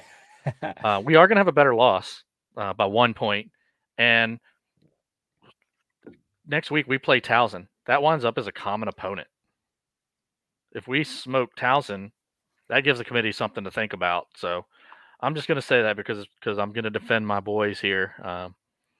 I think that's totally fair. I don't think this is the easiest pick out of the entire bracket, just because I really do think if James Madison gets the 3 and NDSU the 4, that wouldn't shock me. You can see justifications on both sides, but Kyler's got some really good points there about what will they value, quality wins or one common opponent at the end in the very beginning. I think they're going to take that slight edge with NDSU beating South Dakota right at the end with a tougher strength of schedule. But it would not shock me to see the Dukes be above them. But I think more of the simple rating system outliers fall towards NDSU. Well, and here's where I'll counter Jamie. North Dakota State played Towson at Towson. James Madison gets them at home. Also, the difference is North Dakota State was up 35-0 and Towson scored a 7-point garbage time. Do you think James Madison is going to look more dominant than that? Because that's basically a 35-0 win where Towson literally had probably. Well, we will see there. But North Dakota State outgained them by 300 yards, and North Dakota State's offense is trash. So, I mean, that's kind of what I'm looking at. But, I mean, I don't think we can just value that one game because also CA teams are going to play CA teams differently than a CA team is going to play North Dakota State, especially when one's at home and one's on the road. I don't think it's as clear cut as you make it out to be. I'll go with right now that Towson win doesn't do anything for either program. It's a bad win on both people's resumes. Yep, it's going to be really close. So NDSU James Madison fans, if they want to, I think this is better for James Madison a little bit, honestly. Whether you're the 3 or 4, JMU and fans almost should cheer for Montana State to win, so they travel to Sam Houston or Montana State instead of Fargo. And NDSU fans should cheer for Montana State to lose, so maybe they can get that 2 seed. It's going to be interesting to see how it plays out, guys. We're not going to go down that prediction line because we need to move into seed number 4, And which is James mine. Madison would rather play NDSU, that bum trash offense. Yeah, they want to come into the dome. Well, that's 2 bad offenses, so bring in for the 4 seed. I think this is very simple. I'm not going to outthink the room because we literally just debated between them, and it's James Madison. James Madison will be 10-1. They will have 1 FCS loss. They will have their quality win over William and Mary. Even if they had won the CAA, which Villanova will be the CAA champ, James Madison, I don't think they even can win the CAA technically because the CAA sucks and they have weird rules. But I am going to give James Madison the strength of schedule is good enough. The team looks just good. I can't see the committee steering away from them to Villanova with 1 less win, even though there was a head-to-head on a 1-point loss. So I'm not going to outthink the room. I'm also using historical data and just things we've seen in the past. They're not just going to jump somebody because of an upset. Think of 2016 NDSU, SDSU. So James Madison giving the edge there with number 4. Do you feel like that's fair for your Dukes, Jamie? Or do you think maybe they should have been a little bit? Yeah, it's fair. That's fair? Okay, cool. Anywhere from 2 to 4 is fair for them, and we'll see what happens. Cool. Yeah, if there's no chaos, I think this is the way we're going to see it start to line up. And that leads to you, Jamie. Now is where things get really interesting. Now is where we're like, oh my goodness. Okay, who's going to be 5 to 8? And it's up to you, Mr. Williams. I'm going to pull up the teams here. Who is going to be our 5 seed? Well, I'm going to go ahead and give the 5 seed to Villanova. They do have the loss to William & Mary, and they lost to Penn State, but that doesn't count. They did beat James Madison, so you're probably thinking, oh, how does that happen, that they're behind them? Well, the full season counts. And the win over James Madison, like we said, was 1 point, and Ethan Rackey missed 2 field goals. Those are the only 2 field goals Ethan's missed all year out of 30. Ethan has kicked 100 field goals in his career, an NCAA record. Not FCS, NCAA. Ethan has 517 points. NCAA record, not FCS. I just had to put that in there and shout out my guy. But Villanova would be the 5 seed with that close game against James Madison. The loss to William & Mary hurts because they really got stomped in that game. But I think that's enough to get them to 5. Okay. Do you think that is worthy over ETSU because of strength of schedule? Like ETSU with an FBS win, ETSU with a extra win with the FCS teams, 10 wins, or are we just or is the SoCon just kind of poof, you're out in terms of that opportunity for the 5 seed? Because I don't know, that's not bad. Strength of schedule 74th for ETSU right now. Villanova, looking at it, there sits at, quick research here, there sits at 41st. So definitely a jump in strength of schedule. Is that enough, Jamie, with that win over James Madison over ETSU? Yeah, I mean, I think that win's better than any win that ETSU has. Okay. Kyler, you agree with that Villanova there? I think it could be a little questionable. I'm comfortable with it, but what do you think? Yeah, so I actually had Villanova in my same 5. Like, this is my exact same top 5. The big difference with this is what other one-loss team has wins over anyone in the top 4 of the seeds? Only Villanova. So, yeah, I think it's safe to assume Villanova deserves a 5 as long as they take care of business this weekend, which that's what we have. So, yeah, Villanova, 9-2. An FBS loss against Penn State. Ooh, who cares? And then you beat James Madison, and then you lost to a team that I think should probably be at least in the conversation to be in the playoffs. Yeah, Villanova, they should be the 5 seed at 9-2. That, interestingly enough, will send Villanova to James Madison in the quarterfinals, the 4 and 5 in the same pocket. So that's very interesting. You could have a revenge game or a possible doubling down, as Villanova had won that game earlier in the regular season. So right now, if you looked all the way into the quarters and semis, NDSU traveling to Montana State in the semis, James Madison going to Sam Houston, if there's no upsets, right? So it's kind of starting to form here together, which is interesting. Stick around with us, guys. Jamie's going to build this into a bracket before we're all done, and you're going to actually be able to see it on the screen. It's going to be really cool. Okay, so gets even more difficult here. Probably a little bit more debate coming down the line. Kyler, number 6. Who do you got? Number 6, you can call me biased. Right now, No, you call it. Say it, you punk, you knucklehead. I can change your name tag, so I'll just do it as you're talking. Biased, The Big bias, Sky the Bison admin. EU admin. Here's the deal: out of everyone in the top 10, Eastern Washington is going to have more top 10 wins than everyone outside of Montana State, right? So if they finish 9-2 with an FBS win and they went 2-1 versus the top 10, they're going to get a seed. And I think it's going to be a stronger strength of resume than most other teams. So Eastern Washington gets the 6th seed at 9-2, even though they do have that Division II win because Jacksonville State was a bunch of bums and pulled out last minute. You punks. Go to the FBS, you knuckleheads. That's my theme of the thing. But yeah, 2-1 versus the top 10. Name another program that has that outside of Montana State. You can't. So that's where I'm going to say Eastern Washington will get the number 6 seed. Okay. Yep. I mean, quality, strength of schedule and all that. I'm going to pound the table here for our outside of the big 3 stuff in the 6 to 8 range, especially ETSU. I think you could justify them at any of these spots. That simple rating system, I get that Vanderbilt is more trash than Kyler's ever said the word trash in his life, but that is an FBS win. They would be 10-1, and now they're starting to fall behind these 2 lost teams. They'd be 9-1 though. That's the difference because they also have a win over Virginia Wise or something like that. Okay. Yep. So they're 9-1. So they would have one more Division I win than Eastern Washington, but also they wouldn't have any wins over anyone in the top 10. That's where I favor Eastern Washington. Their strength of schedule will be light years ahead of ETSU. That's the reason why I picked Eastern Washington as a 6 instead of some of those, because we've seen the committee favorite people who have actual really strong strengths of schedules and who have big wins. Eastern Washington still has big wins. Okay, Eastern Washington, place them there at the 6. Okay, now it gets intense with number 7. And Jamie and Kyler, I didn't even give myself picks here, so all I got to do is defend my stuff. Jamie, here is number 7. Who is the 7th seed? Go. What do you got? I believe if we had the people watching, we could see them. I think we would get a big rousing cheer, and I'm going to get one from you. I'm going to go with the team that boasts the best 2-headed running back tandem in the FCS. Clearly, South Dakota State. Just kidding. It is East Tennessee State at the number 7 seed. Bucks. That Quay Holmes, Jacob Sailors. I can't say their names enough. That defense, I can't defend it enough. That is your 7 seed. That team could give a lot of teams problems. I'm going to go East Tennessee State at 7. Awesome. At 10-1.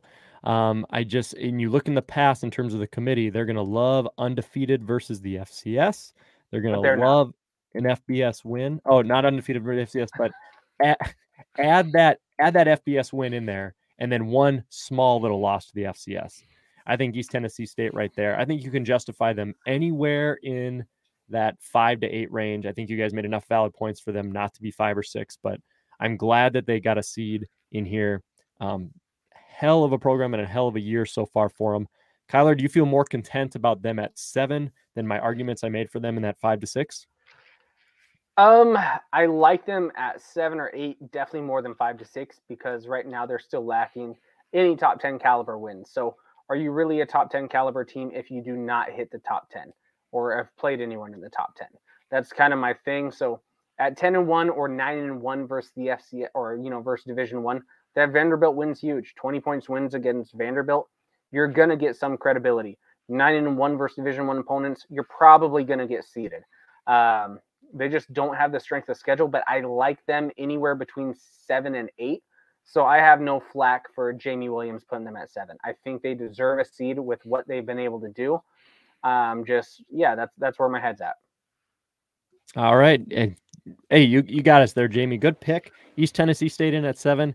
And the finale for being able to sit home on Thanksgiving, eat a good meal, relax, sit on the couch, enjoy some football, maybe do some Black Friday shopping. You got that opportunity if you got to buy. And now there's only one team left that's going to get one. And that final pick goes to Mr. Kyler Neal. So, Kyler, crush people's hearts and make some people very happy. Who is our 8th and final seed and allow us an opportunity to push back on you, of course. So here's the deal. We have to look at a team who we are projecting to go 9-2 overall, who went 8-0 in the Big Sky, who has another 2 top 10 wins, lost to an FBS team in a close game, and then a loss in week 2 when they were still trying to figure out their QB system. Right now, I think Sac State at 9-1 versus the FCS or versus Division I, basically, they're going to have just as good of an argument, if not better, than East Tennessee State, because they've actually beaten 2 top 10 teams in Montana and UC Davis when it's all said and done, when we're predicting these things. So that's where I would have had East Tennessee State a little bit lower. But if Sacramento State takes care of business, 8-0 in the Big Sky Conference champs, plus they haven't lost since September or to an FCS team. They've only lost to one, and it was September 11th. That carries some weight. So I think Sacramento State, if you're looking at anything, yes, they avoided Eastern Washington. Yes, they avoided Montana State. They still beat Montana. They still beat UC Davis in this hypothetical situation. I think it's safe to assume that the Big Sky is going to get 3 seeds if all of this happens. Your justification was really good. I was hoping to just completely annihilate you somehow. But here's a huge factor with Sacramento State, because this will be the one people get worked up over. And I was kind of advocating for UT Martin to maybe be that A seed, with 10 FCS wins. They're 10-1 with an FBS loss. Strength of schedule for Sacramento is going to be 32nd. And looking down here in our quick notes, if you're looking at my beautiful UT Martin team, they sit with a strength of schedule 59th. So a little bit better, obviously, for Sacramento State. But you're right. If they win over UC Davis and Montana, and UC Davis and Montana both end up in the field, that's 2 playoff wins in the regular season. And there are not a lot of teams left with quality wins across the board, even to get to 2. FBS loss won't hurt them in Cal. The loss to UNI does hurt. So you're just like, ugh. But is a loss to UNI, who's going to be 6-5, so it'll be above 500. They're that last Valley team not able to make it. Is that really your killer when you've just shown improvement? I like it, Kyler. You're not going to get a lot of pushback for me there. I think Sac State is a good pick. I think the committee will value them really well. I'm glad to see that there was no consideration. I think I keep seeing Missouri State a lot in the comments. People are really wanting Missouri State. Let's do a little comparison, guys, here. Now, the Massey rating strength of schedule for Missouri State is 2nd right now. So huge strength of schedule for Missouri State. Very tough. Much better than Sac State's. They lost to NDSU and Youngstown. So NDSU, of course, we expect them to lose to them. They lost FBS to Oklahoma State. Youngstown's a terrible loss. That is an awful loss. Youngstown is so bad. It was like watching high schoolers yesterday when they played North Dakota State. That is a horrendous loss. UNI, they had to beat them last second. Their quality win is over South Dakota. So there's one team that Missouri State beat that's in the playoff field. Sac State has 2. Sac State has 1 extra win. Southern Illinois has a way worse loss with Youngstown. The only advantage that Missouri State has is that their strength of schedule was tougher. But is it so much? Yeah, I like the pick there. Is it so much tougher than saying Sacramento State is 2-0 versus top 10 teams? Yeah, so I think that's their only FCS loss was over 2 months ago. So a little bit different. Yep. Travis Wintercrust makes a good point here. Yeah, one Valley team when the Big Fluffy stops, teams don't play each other. I don't think Big Fluffy still is a tagline for that conference anymore. They brought in some good defensive teams. But yeah, there is the rotational stuff, and maybe that gets exposed. We don't know. But remember, this is how the committee is going to look at it from the simple rating systems and what's on paper.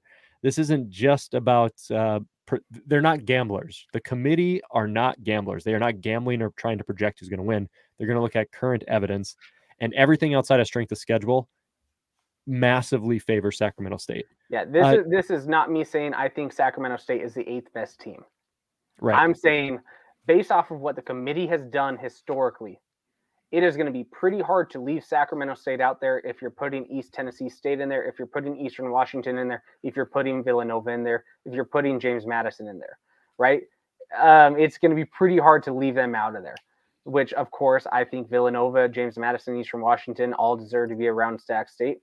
I kind of thought Missouri State deserves a bid. I think the 8th seed in mine is going to be between an East Tennessee State, a Missouri State, a UT Martin, and then what I had as Kennesaw prior to this whole thing going down, where we're saying Kennesaw is losing to Monmouth.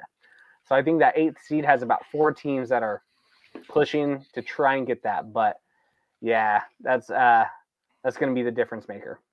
Cool. Mr. Williams, we're going to let you go to work. Guys, if you're paying attention here, stick around for our last kind of 15 minutes here. Jamie is on Bracket HQ right now. I'm going to remove him from the screen. Jamie, hit us in the private chat when you're ready. And what's going to happen is Jamie is going to compile the bracket together right now. And while that's happening, we're going to respond to your guys' comments. So feel free to throw all the shade at us right now and get really upset and tell us how dumb we are. We love that sort of reaction. We're not afraid of a little bit of heat. And we're just going to kind of go through it while Jamie builds the bracket. So, which is good. So playoff seeds, Sam Houston, number 1, Montana State, your 2, NDSU 3, James Madison 4, Villanova at the 5, those Eagles of Eastern Washington at the 6, East Tennessee State, your 7, and the final 8 seed going to Sacramento State. Kyler, teams, if let's say Sacramento State doesn't exist, poof, they're just gone. It's magic, and it's a 23-team playoff. Congratulations. What do you think? Do you think it's Missouri State? Would you think that would be UT Martin? Like, you can't pick Sac State. Who would you want to put in there? Yeah, I think Missouri State would deserve it. UT Martin, look at the rest of their conference. One of the next best teams is 3-7 or whatever. Like, UT Martin, they do not deserve a bid with their current conference they're in. The OVC looks horrible compared to the last few years. They have regressed night and day. So if Sacramento State didn't exist, I think you do have to give it to Missouri State. Now, I just want to comment with Brandon's Owens teams, because they said, oh, but they beat the team that Sac State lost to. Cool.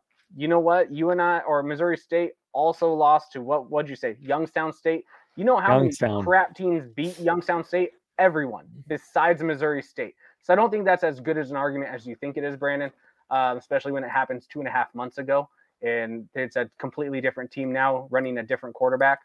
But that's my one argument. If you are only leaning on the team that beat UNI, well, guess what? Youngstown State beat Missouri State, and Youngstown State is not beating Sacramento State by any means. They're not beating any team by any means in the playoff field. So that's kind of the big difference.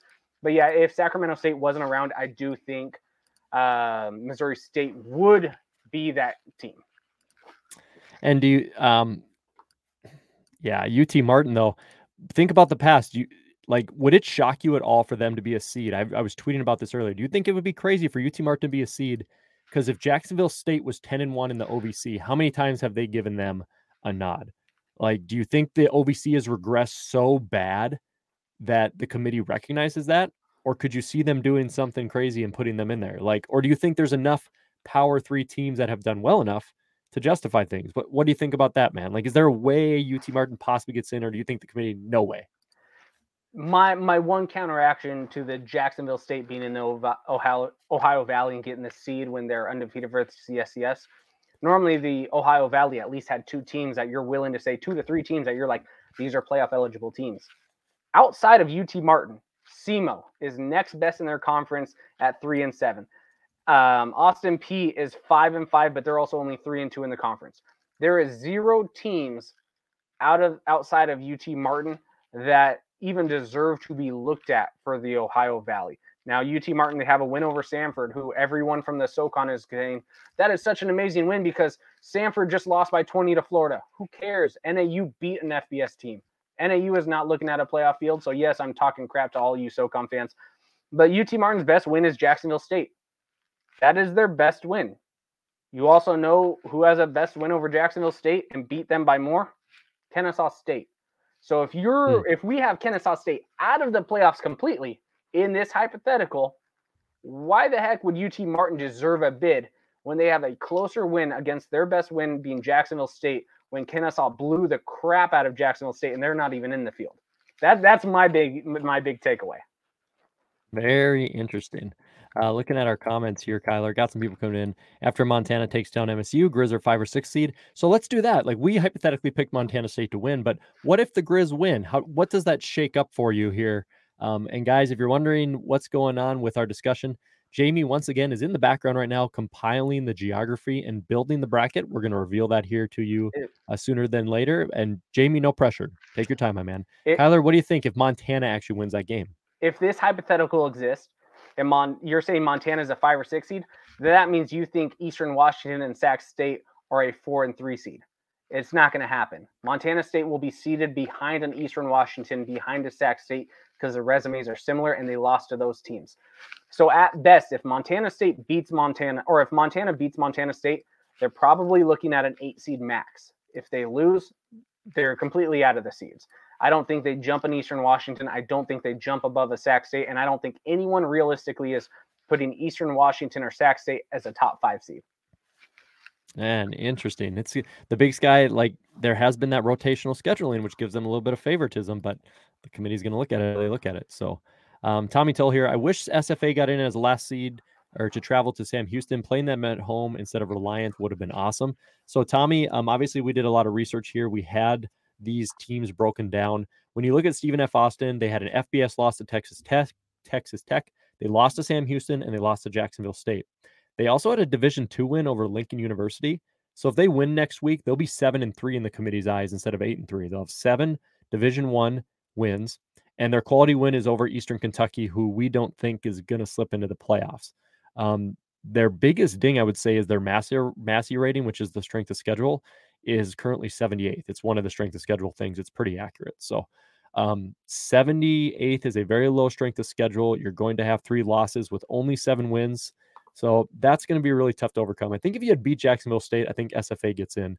But did you remotely consider Stephen F. Austin this year, Kyler, or were they kind of off the radar when you saw the 30-team list?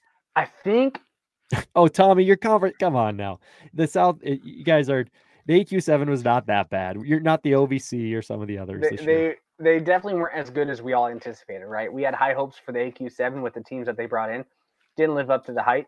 Especially when you have teams like UCA losing to Missouri Valley. You have a couple of these other teams losing to non-playoff caliber teams or playoff caliber teams from other conferences. So the AQ7 wasn't as strong as we all hoped. But I have SFA as in my last 4 in or last 4 out. I think the committee is going to talk about SFA. Will they bring them in? I have no clue. But SFA is going to be mentioned in the committee whenever they're picking their teams. I'm leaning towards they're going to be one of the last 4 out because of that D2 win. When you're having 7 wins against the FCS, no big wins outside of Eastern Kentucky, which right now Matt just kind of already said it. We're alluding that they don't make the playoffs. Which team are you jumping that has 7+ wins out of the FCS? I don't see many that you're going to be able to say our resume is better than theirs. That's where I think they're going to be on the outside looking in. But SFA, I mean, they're going to be mentioned. They're going to be talked about. But that's about it. Hey, let's talk about Dustin Helton's point. You know, SFA, their 3 losses were by a total of 11 points. I understand it. They're ahead of schedule. Their losses are not bad losses. But also you played Sam Houston when they were down a quarterback and they were kind of resting people. But again, you lost to Jacksonville State. You have a D2 win. Your only good win right now is against Central Arkansas, who's not a playoff team. Right? They're really hovering around 500. And then EKU, who is a potential playoff team, but we just don't think that they're going to be. I think SFA, they have a lot of promise for the future. I just don't see, again, with their resume with 7-3 versus Division I, how they jump above maybe some of the other teams with 7+ wins. That's my only comment. But again, I like SFA and what they've done. You see my beer right here. This is Axe Hat. I'm rooting for the Lumberjacks. This is different because it's, Valhalla stuff. But hey, I'm rooting for anyone with a hatchet. I just think, like I said, you're going to be in the committee's discussion. I'm just not sure if it's going to be on the inside of it. I think it's going to be on the outside. True. Who I don't know who gave us a thumbs down, but yeah, we finally got a thumbs down this pod. We shared Word documents and we updated things throughout. Oh, we had one technology blurb. So darn, that's okay. We'll be all right. So Jamie continuing to adjust and fix the bracket in the back there. Hey, just think about how much those committee members got to shift things around on a board, realize they play something wrong, look at the geography. Kyler, what is that again? Some of those basic rules that you mentioned for what the committee has to follow. They seed 8 teams, and then what happens then from like avoiding rematches and stuff like that? Yeah, so in the first round, what they really try their best to do, and this is not an end-all be-all, but they try to do their best to limit travel costs because really the NCAA is paying for all this, right? Teams that are hosting, they're bidding, they're really truly paying for everything, but the NCAA is actually paying for the bidding. or for the travel costs. So what they try and do to save money, so then they don't go broke, is they do a 500-mile rule. So that 500-mile rule exists. The only difference is in that first round, what they do is if you've played a team already in that first round, like throughout the regular season, who they potentially may match you up with, they're not going to match you up with them. So like for the Big Sky purposes, let's say UC Davis and Sacramento State hypothetically are not seeded. They are only 10 miles apart, right? You would think they would match up with each other. But since they played in the regular season, what they would do is send, let's say, UC Davis to Montana, because that's going to be the closest team to Montana, who maybe, now that's outside of the 500-mile rule, so maybe they'll actually plug a Valley team in there. But the difference is they're going to do their best to make it as short distance travel as possible. They'll rank the 8 seeds. The first round, it's all going to be who bids on what. But yeah, the difference is they're going to try their best to do it as regional as possible, as long as you have not played a certain team in the regular season throughout that first round. Good stuff. Quick comment before we go on. This guy says, I lost credibility because of the Cowboys helmet in the back. Hey, they have 7 wins, so they would have been discussed for an FCS playoff team. So that's good. All right. All jokes aside, Jamie, I think we're all looking good, my man. Let's look at the bracket, the teams we put in, the seeding again. Guys, we did not seed the teams that are in round 1. The website makes us do that. So ignore seeds 17 and 24. It means absolutely nothing. Focus on what Kyler just said about the 500-mile rule and geography and other factors. So Jamie, right here we have Sam Houston as the 1 seed. We have Sacramento State as the 8 seed. That's pretty standard.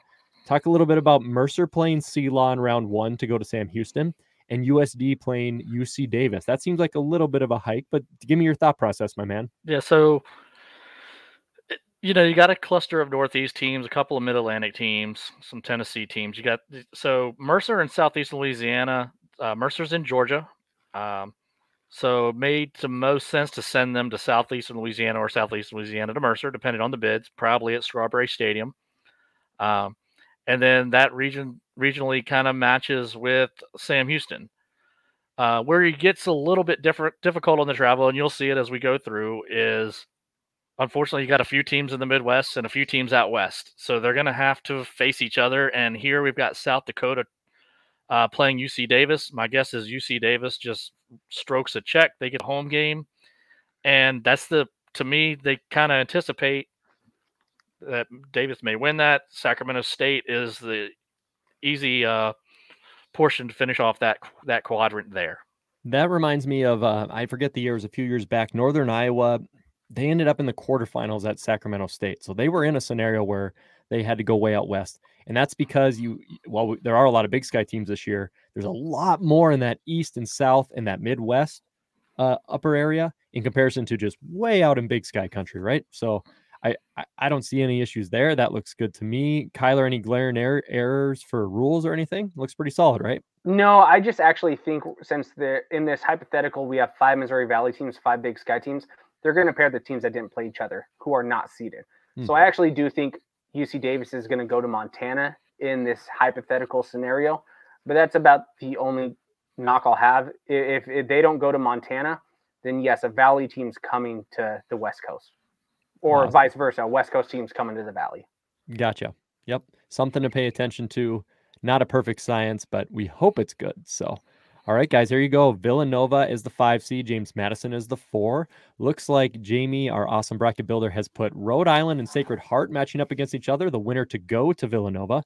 And Holy Cross and Monmouth facing off. The winner to go to James Madison. So this seems a little CAA heavy, but it falls under the rule where there can be 3, right? There can be 3 from the same conference in the same corner. There can't be 4. Right. So you're in the safety zone here, Jamie. Talk about it. What do you got, man? This is kind of your Northeast quadrant here. All of those teams, you put a circle on them. Those teams there, the 6, are probably the close proximity. And that actually, Holy Cross, Monmouth to James Madison, those 3 teams are actually an exact duplicate of the 2019 playoff. And then, Rhode Island, Sacred Heart traveling to Villanova. I know people are going to say, oh, look, CA gets a easy road. Then they got to face each other. So, and hey, upsets can happen. But if you look at what the committee will have to do regionally, this is what it's going to look like. Yeah, so far so good, man. I'm the furthest thing from the expert on here. There's really great guys out there like Jason Grooms and others who I've got this down to a complete science. But to me, this is looking really solid. Kyler, look good or any tweaking? Yeah, I mean, at the end of the day, Kevin Marshall was going to give some CA flack because they have definitely an easy road to the semis. One of the CA teams from this little bracket will go to the semis. They do have an easy road, but guess what? It is because of this regional thing. If you don't want to do regional, the NCAA, then seed all 124. But as of right now, this looks super realistic for that side of the bracket, and it is an easy road for the semifinals for one of the CA teams. It is what it is. It happens. Awesome. Looking good. All right, guys. So let's keep it rolling here. Those dang Bison, they're always in the playoffs, it seems. NDSU, the 3 seed. Oh, was it a fumble? Was it not? Eastern Washington, the 6th seed. Of course, they still care about that. And behind them, guys, we've got a few matchups here. This looks like an extremely difficult side of the bracket. Good luck to Davidson. Southern Illinois and Davidson facing off to go play NDSU, and Montana and SDSU to go to Eastern Washington. Jamie, give us your thoughts here, man. I know this is a quadrant of death, and I didn't see anything else I could really do. I mean, I guess theoretically I could send Davidson and Mercer together, Southern Illinois and Southeastern Louisiana. It's just that's how it came out. Montana, South Dakota State, Eastern Washington. Gosh, my Eagles friends are going to shoot me if this happens, but I didn't see any way around this quadrant here. I mean, when you look at what we've already seen, how do you go anywhere else but unfortunately what I put together? Yeah, when we zoom out here and you guys see the whole thing, maybe you'll wrap it around. But yeah, if you are anybody here would say the committee, oh, here's the committee trying to give the Bison the toughest route, or they're trying to make it tough on Eastern or something. But it always seems like there's one corner that's brutal. And again, this is because of geography, right? This is because of the rules they're bound by. If you could seed the whole thing, like Kyler said, this stuff is different. But that again, this looks pretty good. Kyler, any knocks on it, my man? No, we're gonna get this side of a bracket, especially when you have the playoffs is so filled with Big Sky and Missouri Valley, right? 5 teams each. This is going to be an aspect of regional aspect where you are going to battle each other. It is what it is. The only difference, like I said, is I think what you'll have more realistic is probably a UC Davis going to Montana, and then maybe a South Dakota going to a Southern Illinois or something like that, or vice versa. They're going to have a couple of those Missouri Valley teams and a couple of those Big Sky teams that did not play each other go against each other in the first round. But if that doesn't happen, South Dakota State's probably actually going to Montana. I don't know if that's what you had. I think that's what you're showing. But yeah, it's going to be Big Sky, Missouri heavy for the first 2 rounds. It just is. Yeah, that's so far so good there, Jamie. You've definitely got your skills down when it comes to this stuff. And here's your final little corner, and then we'll show the entire thing. East Tennessee State, your 7 seed.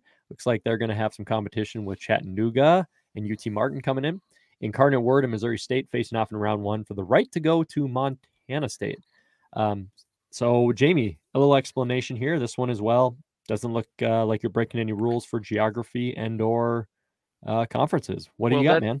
That top 3 right there, I think that was the easiest 3 to put together. It's just 3 Tennessee teams. They kind of got to go together. And Incarnate Word, Missouri State, regionally first round. That's fairly close. I know it's probably not 500 miles because Texas is 7,444 miles itself. But somebody got to go to Montana State from there. So that's kind of what I'm looking at. Awesome. Kyler, look good or what do you think? No issues with this one. This is probably how it's going to look. I think, like I said, I think a lot of them are going to be pretty accurate if the teams come in like we say they are. I think the bracket's going to look pretty good to what Jamie said. I just think, like I said, probably you're going to get a Missouri Valley versus Missouri Valley matchup that didn't play each other and a Big Sky versus Big Sky matchup. Other than that, I think it's a pretty realistic bracket on what could happen if these teams that we're saying is going to make the playoffs make the playoffs. If there's a couple teams that don't make the playoffs, then of course this bracket changes completely. But I think Jamie did a pretty good job following the rules as best as he can. Yeah, if you guys are looking at this on YouTube, it's pretty easy to see. But however, if you're listening to this on a replay with our FCS Fans Nation podcast section, somehow I just zoomed in way too much. But taking a look at it, guys, Sam Houston and Sac State, they're seated in their same corner. The seedings don't matter. Mercer and CLA will go to play Sam Houston, South Dakota UC Davis to Sacramento State. You have Rhode Island and Sacred Heart, the right to go play the 5 seed Villanova. Holy Cross and Monmouth would travel to James Madison. SIU and Davidson going to North Dakota State. Montana, South Dakota State going to Eastern. Chattanooga and UT Martin would go to the 7 seed ETSU. And Incarnate Word and Missouri State would travel to Montana State, who is the 2 seed. Okay, final question before we break it down, guys. If this was the bracket, who's in Frisco? Who is in Frisco? You got to pick 2 teams. If I looked at this bracket, I would say give me Sam Houston to get back there up top with Bowers. I don't think there's enough heavy hitters to come in and knock them down at that point. And on the bottom here, boy, am I really going to go chalk? Yeah, I'm going to go chalk. I could see Eastern coming into the Dome and actually getting a win. I'm going to go chalk. I'm going to go Sam Houston and Montana State. I'm going to have that huge cop out if this was the bracket. Jamie, if you had to pick, who would you go with? I'll be the homer, damn it. James Madison, North Dakota State. Okay, here we go. Kyler, what do you got, man, if you had to pick? Oh, probably Jackson State versus Dartmouth. Okay, perfect. On this one, I actually like JMU on their top side of the bracket. And then on the bottom, you know what? I'm going to say I don't think actually North Dakota State matches up well with the Montana State because of their offense. It's trash! So, we'll go James Madison, Montana State. JMU, Montana State. So, all right. So that's just completely hypothetical, guys. Lots of football to play, but we are just coming up on, oh my goodness, 2 hours. We had 70 plus people stick with us because people love mock things, mock NFL drafts, mock playoff brackets. They love seeding, all those things. FCS Fans Nation, thank you so much for joining us as some of the comments come in here for predictions for champions. Thank you so much for joining us on our mock draft special.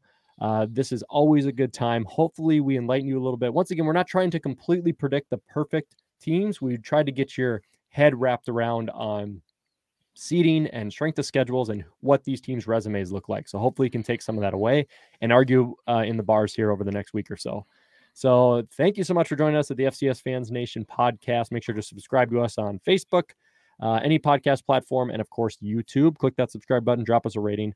Kyler, Jamie, thank you so much for spending your Sunday evening with us, cutting out of some NFL games. To FCS Fans Nation, next week you get the real answer.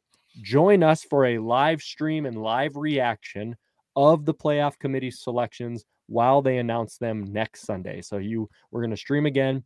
You'll actually get some actual analysis instead of some talking heads talking about FBS playoffs while they announce FCS teams. So FCS Fan Nation, that's all we have for now. Enjoy a beer, enjoy your Sunday night. Have a great week. We'll catch more action next Saturday, and we will see you guys when we finally find out who is officially in the playoffs. Boom.